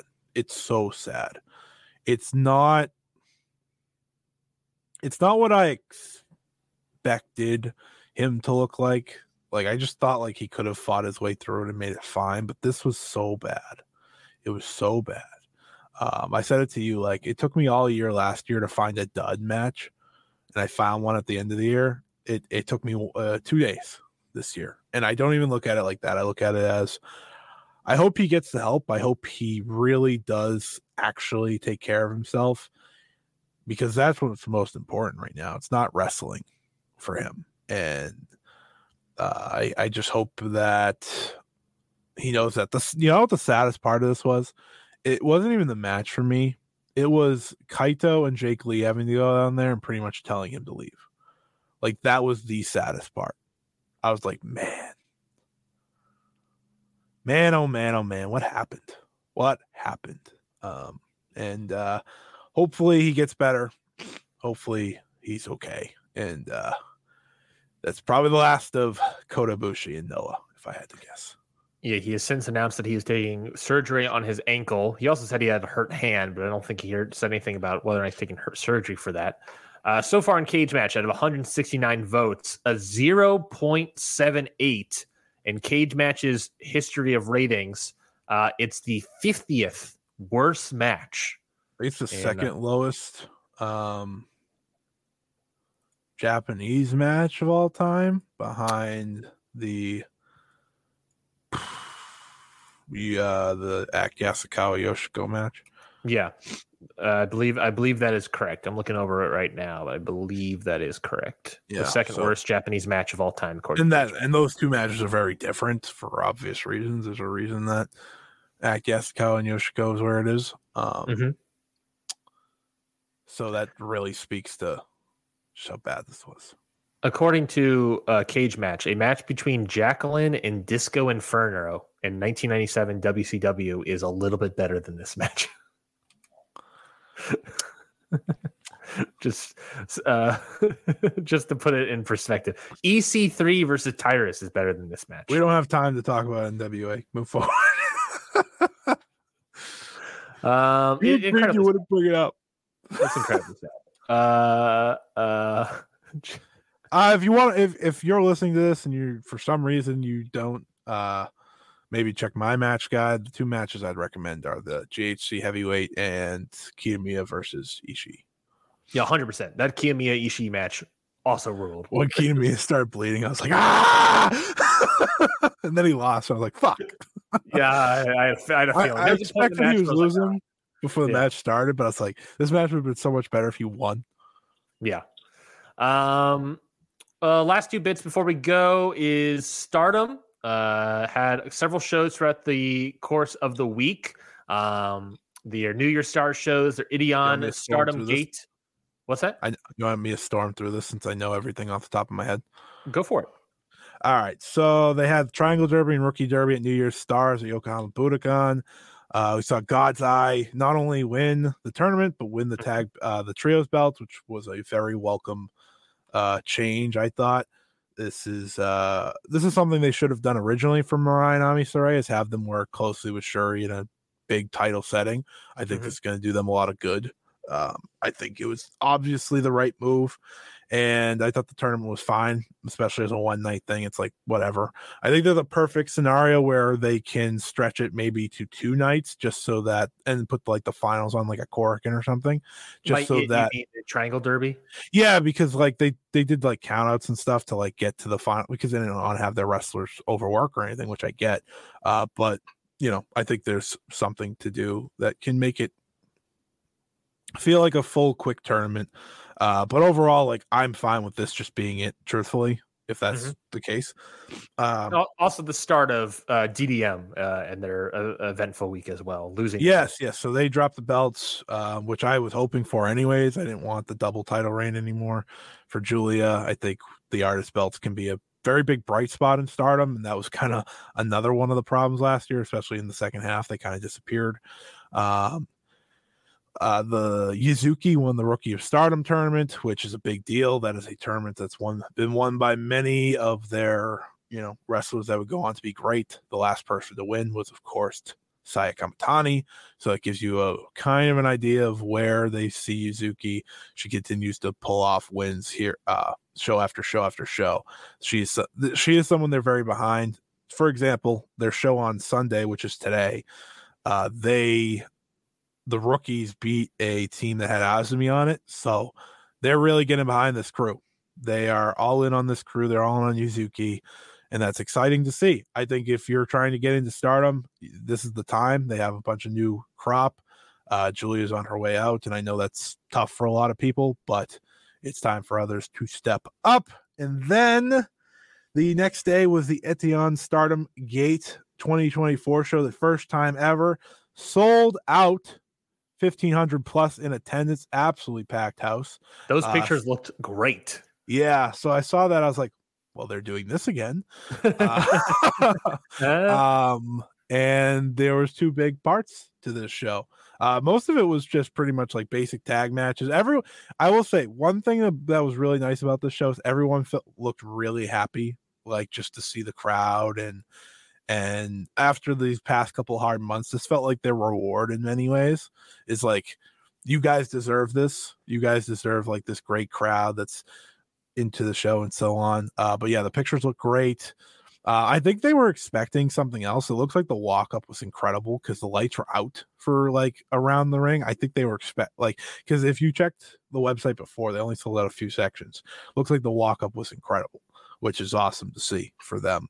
And mind you, TJPW is having their big Etion show at Korakuen Hall just down the street. And they sold out as well. So big day for Joshi ahead of Wrestle Kingdom. But the big things from here, obviously, was after the really good semi-main event between Julia Suzuki versus Micah and Megan Bayne, Donna Del Mondo officially disbanded. Julia calling it off, saying she wanted to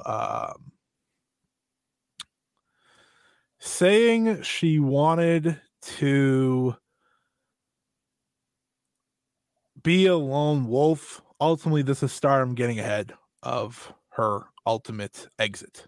Yeah, from the company, and I think it was the right move. Here's the thing. I also believe later she said that she's going to eventually challenge Micah before she. Yes, that's a big win for Micah that they want to give her, which is the right move to do. Mm-hmm. So my thought on this is, DDM once was like the end all be all in Stardom. It was absolutely packed. Micah, Hameka, Shuri, Natsupoi. That was the core. And ever since it started to lose all these people, and once Hameka retired, I didn't think the group really had the same need. So like when it ended, I was more sad about what it was than what it was currently. And ultimately, I think it was the right move to just get rid of it because DDM doesn't exist without Julia. I firmly believe that. You don't want Micah or Suzu running that. You want a new group for them to really make a name for themselves. This isn't like, the Queen's Quest of the world where, you can go from Io to Momo to Utami. This isn't Oedo Tai where you could switch it up. No, they want something new, and DDM had a great 4-year run.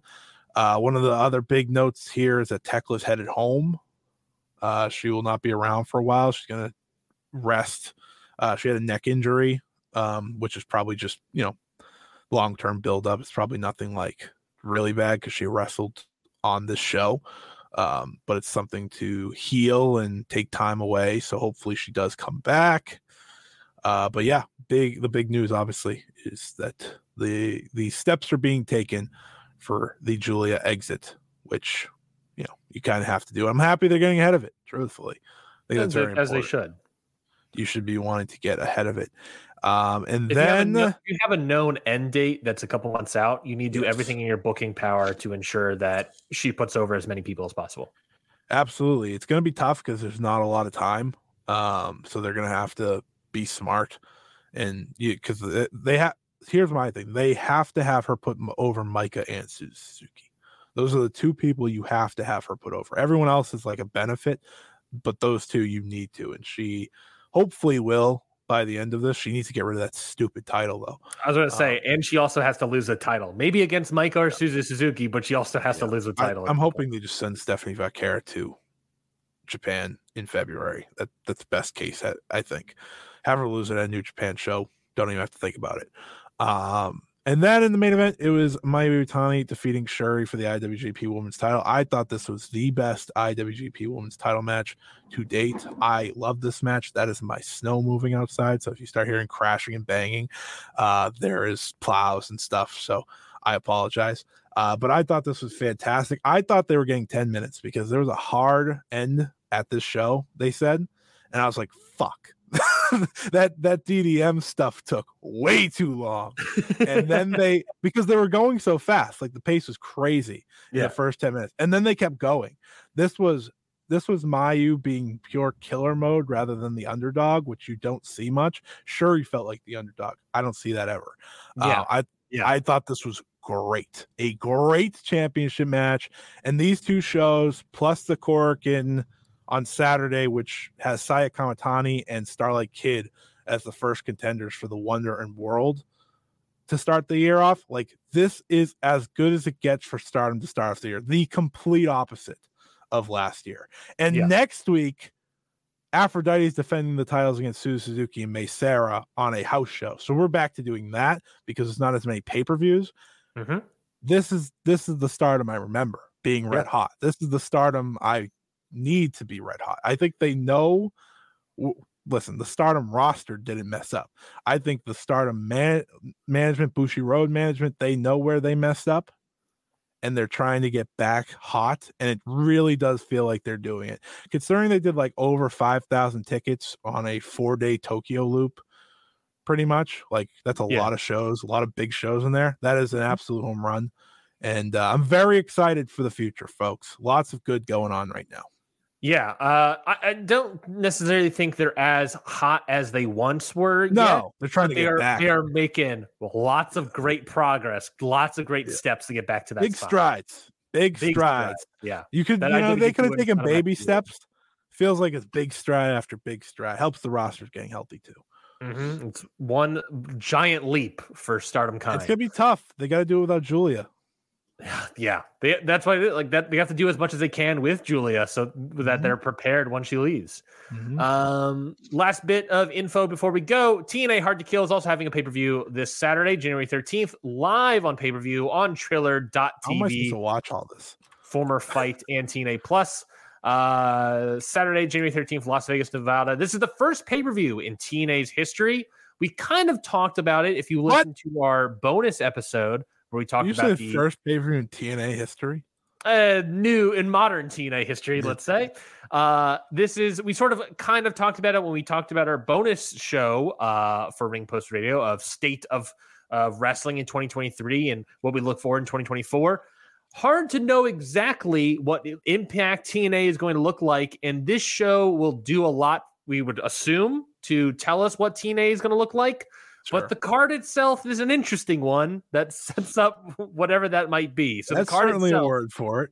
Yeah, the card itself, the main event, TNA World Title match, Alex Shelley defending against Moose. Knockouts World Title match, Trinity defending against Jordan Grace after Jordan Grace won. We know Trinity's leaving. We know Trinity is on her way out at some point, I assume now. End of January was the latest report from Fightful Select. Mm-hmm. So we assume Jordan Grace is probably going to win here. I like that. I know we're trying to get out of here, but I'm just going to add a little notes to it. I like Jordan Grace getting the belt back. Yeah, I wish that in hindsight, knowing that Trinity was leaving, I wish that Impact had Trinity lose more because she's undefeated as well. Sure I hope is. Because putting over the only person they have, and it's Jordan Grace, someone who doesn't need to be put over, to me is not ideal. I think it's better for her to put over other people like a Giselle Shaw or I don't know who else, but Masha even. I'll take anybody in else. A world where she doesn't have the tag ups. Natasha Steeles, maybe.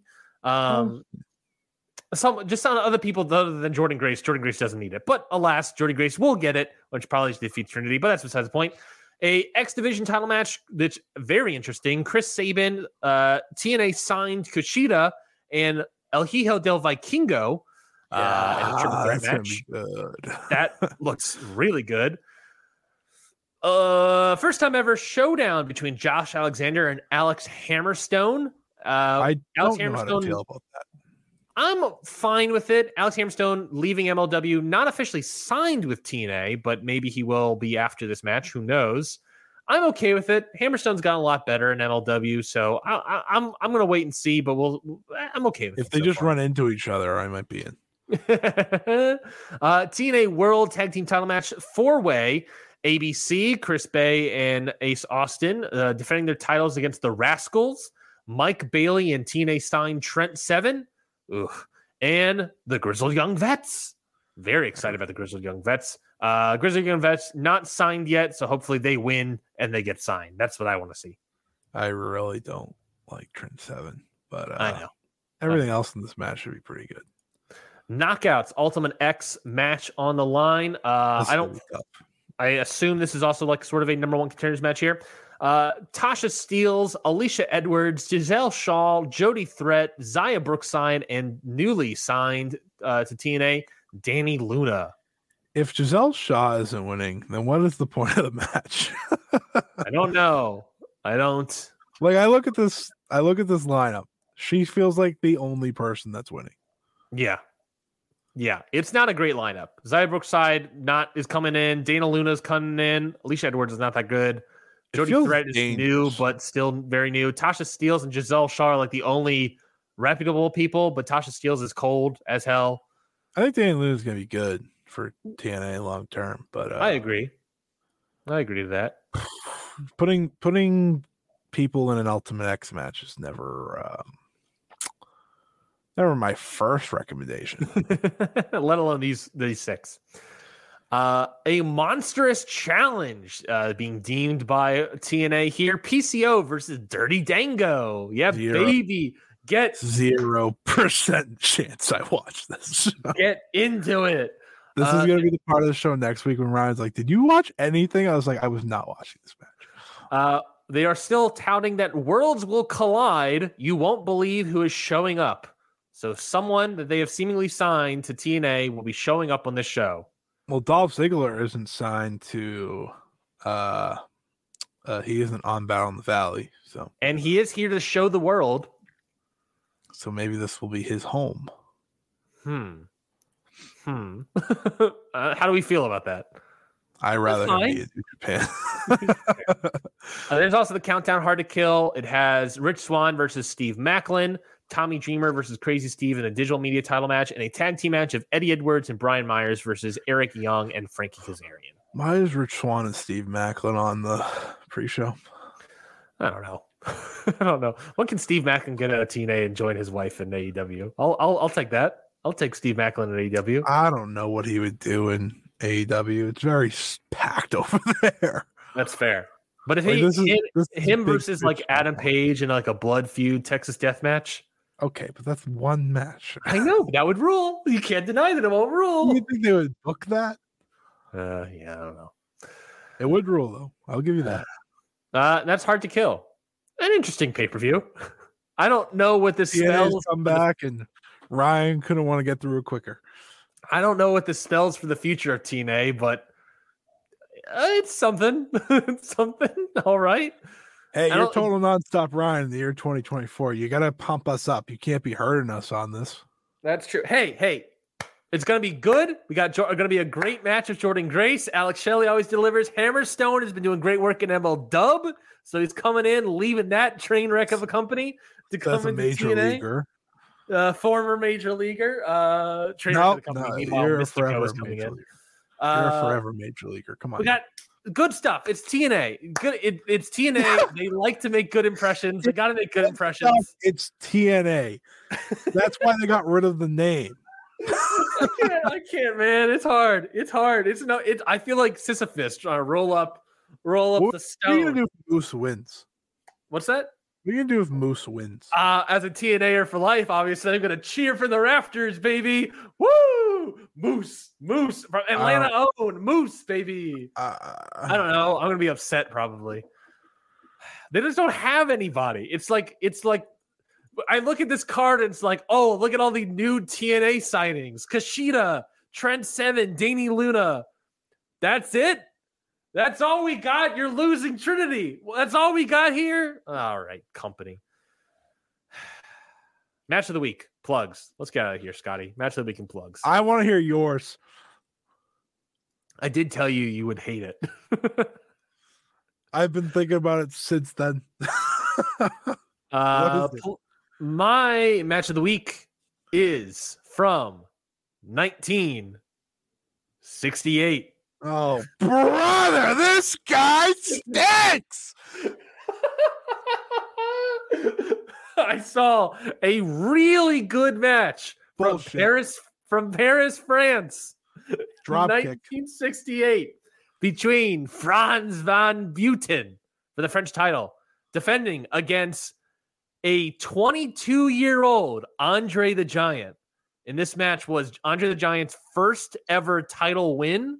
In 1968, he was 22 years, 4 years into his career.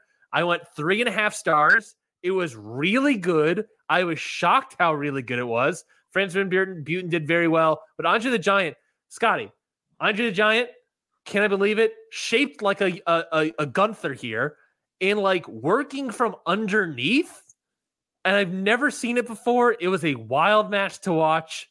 It's on YouTube, the full match, in fairly decent quality. So, I mean, I recommend it. It was really good, honestly. I would honestly go recommend it. It was either that or, of course, a AAA match from 2005. So I figured you would prefer that. What are you doing in your free time? I'm going through the backlog. What is this your backlog? What are you doing? What do you mean? What do you expect from my backlog? How many matches are you behind this year? I already read the number before. Let me pull it up again. I watched I think like 5 or 6 matches out of the backlog this week. And no, not that. This year. This year matches that have already happened. How many are you behind? 15. And you're out here watching a 1968 match between Franz van Bum and Andre the Giant. I don't remember the guy's name. Sorry. Franz van Buiten. Please give the man some respect. Oh, Buiten. That was pretty close with Bum. Yeah. To be fair, I said 50 matches. 9 of them happened last night at Collision. Like a lot of them happened at Collision last night. I haven't watched here's an idea. Don't watch all of them. Well, I'm going to watch Collision. And I'm catching up on the backlog. I only have 1,400. I only have 1,408 matches left. See, I would give up on the backlog before you even start. I watched... How many matches? You know what? Here's what I want you to do this year, okay? Tell me. You can't do that. Yes, I can. This is our show, buddy. This is now a thing. I want you to take a tally of how many out of these godforsaken matches reach 4 and above. Okay. I can do that. That's easy. Because knowing you, not a lot. Hey, 3.5 is pretty close. That's not 4. Though 1968, that's probably a 5 back then. I know that 1968. That's pretty good. That's pretty good. Oh my God, we're in danger. I don't know. I think I can easily have some matches that are over 4. I would hope so. I would hope that part of your backlog involves some all timers. I got a couple classics in here. I'll let you know. I was gonna do a bit. My match of the week is just gonna be a match from the backlog that I watch. But I can definitely let you know when it reaches 4. Please do. That is a number. That is my new match race for this year. I just want to know your update of the backlog and how many things was actually worth watching. Yeah, that's fair. There's a couple classics in here. I think there's a couple matches. There's several matches I can eat. I already know that you're gonna like hate some classic and it's gonna be 10 times funnier. You're gonna like, oh yeah, that Omega Naito match. Yeah, nah, I'm good, bro. I mean, maybe this match will reach a 4. This is in the backlog. I don't know. Some random, what is this? All Japan Woman 1987 Crush Gals versus Jumping Bomb Angels. I don't know. Maybe that'll reach 4+. Who knows? Now, see if your backlog's full with Joshi, then we're okay. It's got a decent amount of Joshi and Puro. Anyways, let me get my plugs. Yeah, please. Follow me at Scotty Wrestling on Twitter. Check out Stardom Road that came out earlier this week. That was this week. That's crazy. We talked about the 2023 roster and their performance in Stardom. That was a lot of fun. You can check that out on YouTube, Spotify, Apple. wherever you get your podcast. I recommend the YouTube version just so you can see the list be made in real time. It's easier to have an eye on it. So thank you to everyone who has listened to that. My match of the week is Mascara Dorada versus Templario from CMLL. We're back on the wagon, baby. Over four? Just straight four. Straight four. That was very good. Mascara Dorada is doing this like 10 times cooler version of Bandito's sixplex or whatever it's called, but he's doing a fucking dominator off of it. A sit out dominator, bro. Yeah, he messed up on this one, but I saw him when he did the Rocky. Well, no, he messed up on the bounce part. He did the dominator correctly. But I saw him do this against Rocky Romero when he won the belt from him last year, and it was sick. And it looks more natural. Like it doesn't have the guy sitting there. So he's great. Recommend that. We're back on it from Arena Mexico. Hot start to the year. We got freaking Mystico and Volador Jr. wrestling on a Tuesday or something this week for the title. Yeah, kidding me? Arena Mexico is hot. It's time to get into CMLL. This might be the only way I can ever bring it up on this show because it's hard if they don't. We have to figure out how we have to figure out how we bring up the Super Vienna's show. Next Super Vienna's has Soberano Jr. versus Templario, baby, in the main event. So you're gonna want to get into it. And next week, all we're talking about so far on the docket: TNA Hard to Kill, New Japan Battle in the Valley, and New Japan New Beginning in Nagoya. I'm so tired trying to watch both of those. Both of those. What do you mean? Oh, Hard to Kill and Battle in the Valley. They are at the same time. We're not talking about Battle in the Belts. Are we going to talk about Battle of the Belts? if there's a title change on Battle of the Belts, we'll talk about it. NXT. AEW Homecoming isn't good enough for you? No. Why? It has Hangman and Claudio. That does look good. I don't think we'll talk about it. I mean, unless it's that blow away great. I mean, I assume we're going to talk about Mercedes Moné. I assume she's showing up at that show. I assume she doesn't, and that's the bigger conversation. She's coming in and building up a women's tag title. That's what. Could you imagine if she goes to WWE after all this? I could. They're signing Trinity. Yeah, it's a spicy meatball. No one knows until she shows up. No one has a freaking clue. Can you believe that we're finally going to get Mercedes Moné versus Julia in a WWE ring?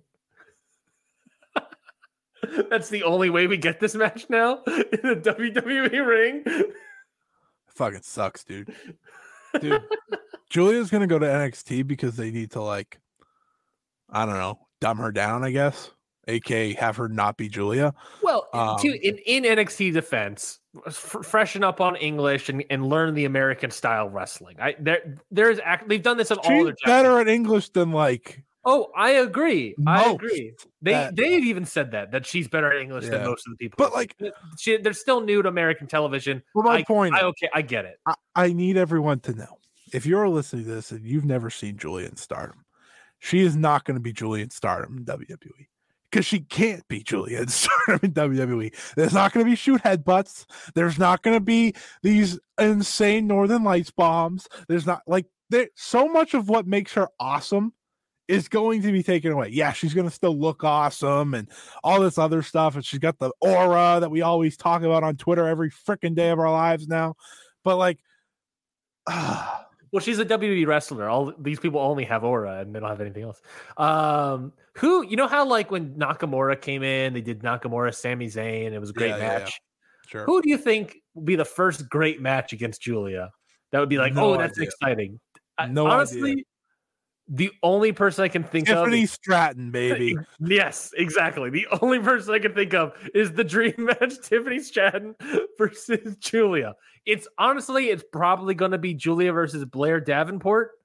Fuck. Probably what it's going to be. But this reminds me. I didn't get to talk about Julia much and her leaving. I'm the one person I think at this point that's yeah, no, I'm good. I'm cool. I'm fine with her leaving. I know everyone's oh no, this is a disaster. It's She did everything. She's at the top of Stardom for 4 years. It's not really much else. What more do you want from her?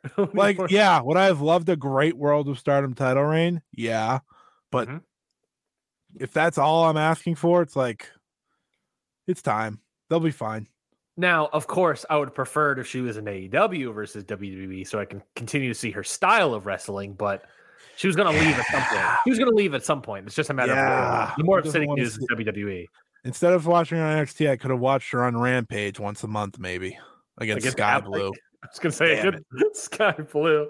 Oh man, you know I'm right. Yeah, you are right, and Sky Blue gets the win. That is it for this week's episode of. That's it for this week's episode of Ring Post Radio. I'm Ryan. You can follow me on Twitter at RyanXU. That's Scotty at Scott E Wrestling on Twitter. Follow the whole network at Countout Pod. We got great shows: Your Dose of Death, Okada Shorts, and Stardom Road featuring Scotty and Trent. We'll be back next week talking about a bunch of other things. And until then, we'll see you all next time. Goodbye, everybody. So, Curtis. Yeah, man. Countout said we've got to do an ad. I've never done one before. What should we do? I have no idea, bro. I ever made an ad before. What are we doing an ad for? I don't know. We just say we're like a New Japan Pro Wrestling podcast, and we just put a bunch of clips like here. Arguably the most shredded guy. So if you really want to get there too. Maybe a little bit bigger. Yeah. We'll see. Heard that here. Michael Richards calling Jay White small compared to him. Here. I love it. This picture you've painted for me. I want to hang it up. I want to frame it and hang it up in my bedroom. Yeah. We don't have a WWE tryout or a New Japan tryout every second week. And now I'm in Bullet Club. And here? Will Ospreay versus Kenny Omega. Do you want to just go off about this match? How do you take or talk about one of, I think, probably the best matches you've ever seen? That's an ad, right? Yeah, that works. That's brilliant, because then all our work's already been done for us and we don't have to do anything. Aha, past us did it. Present us living in the now. Look at us. Look at us being friggin' brilliant. Mate, minimum effort, maximum output. Okada Shorts podcast. Check it out on the Countout Network at Okada Shorts. Rate and subscribe, listen or die. This has been a Countout Podcast. What's so special about Hero Bread's soft, fluffy, and delicious breads, buns, and tortillas? These ultra-low net-carb baked goods contain 0 sugar, fewer calories, and more protein than the leading brands, and are high in fiber to support gut health. Shop now at Hero.co.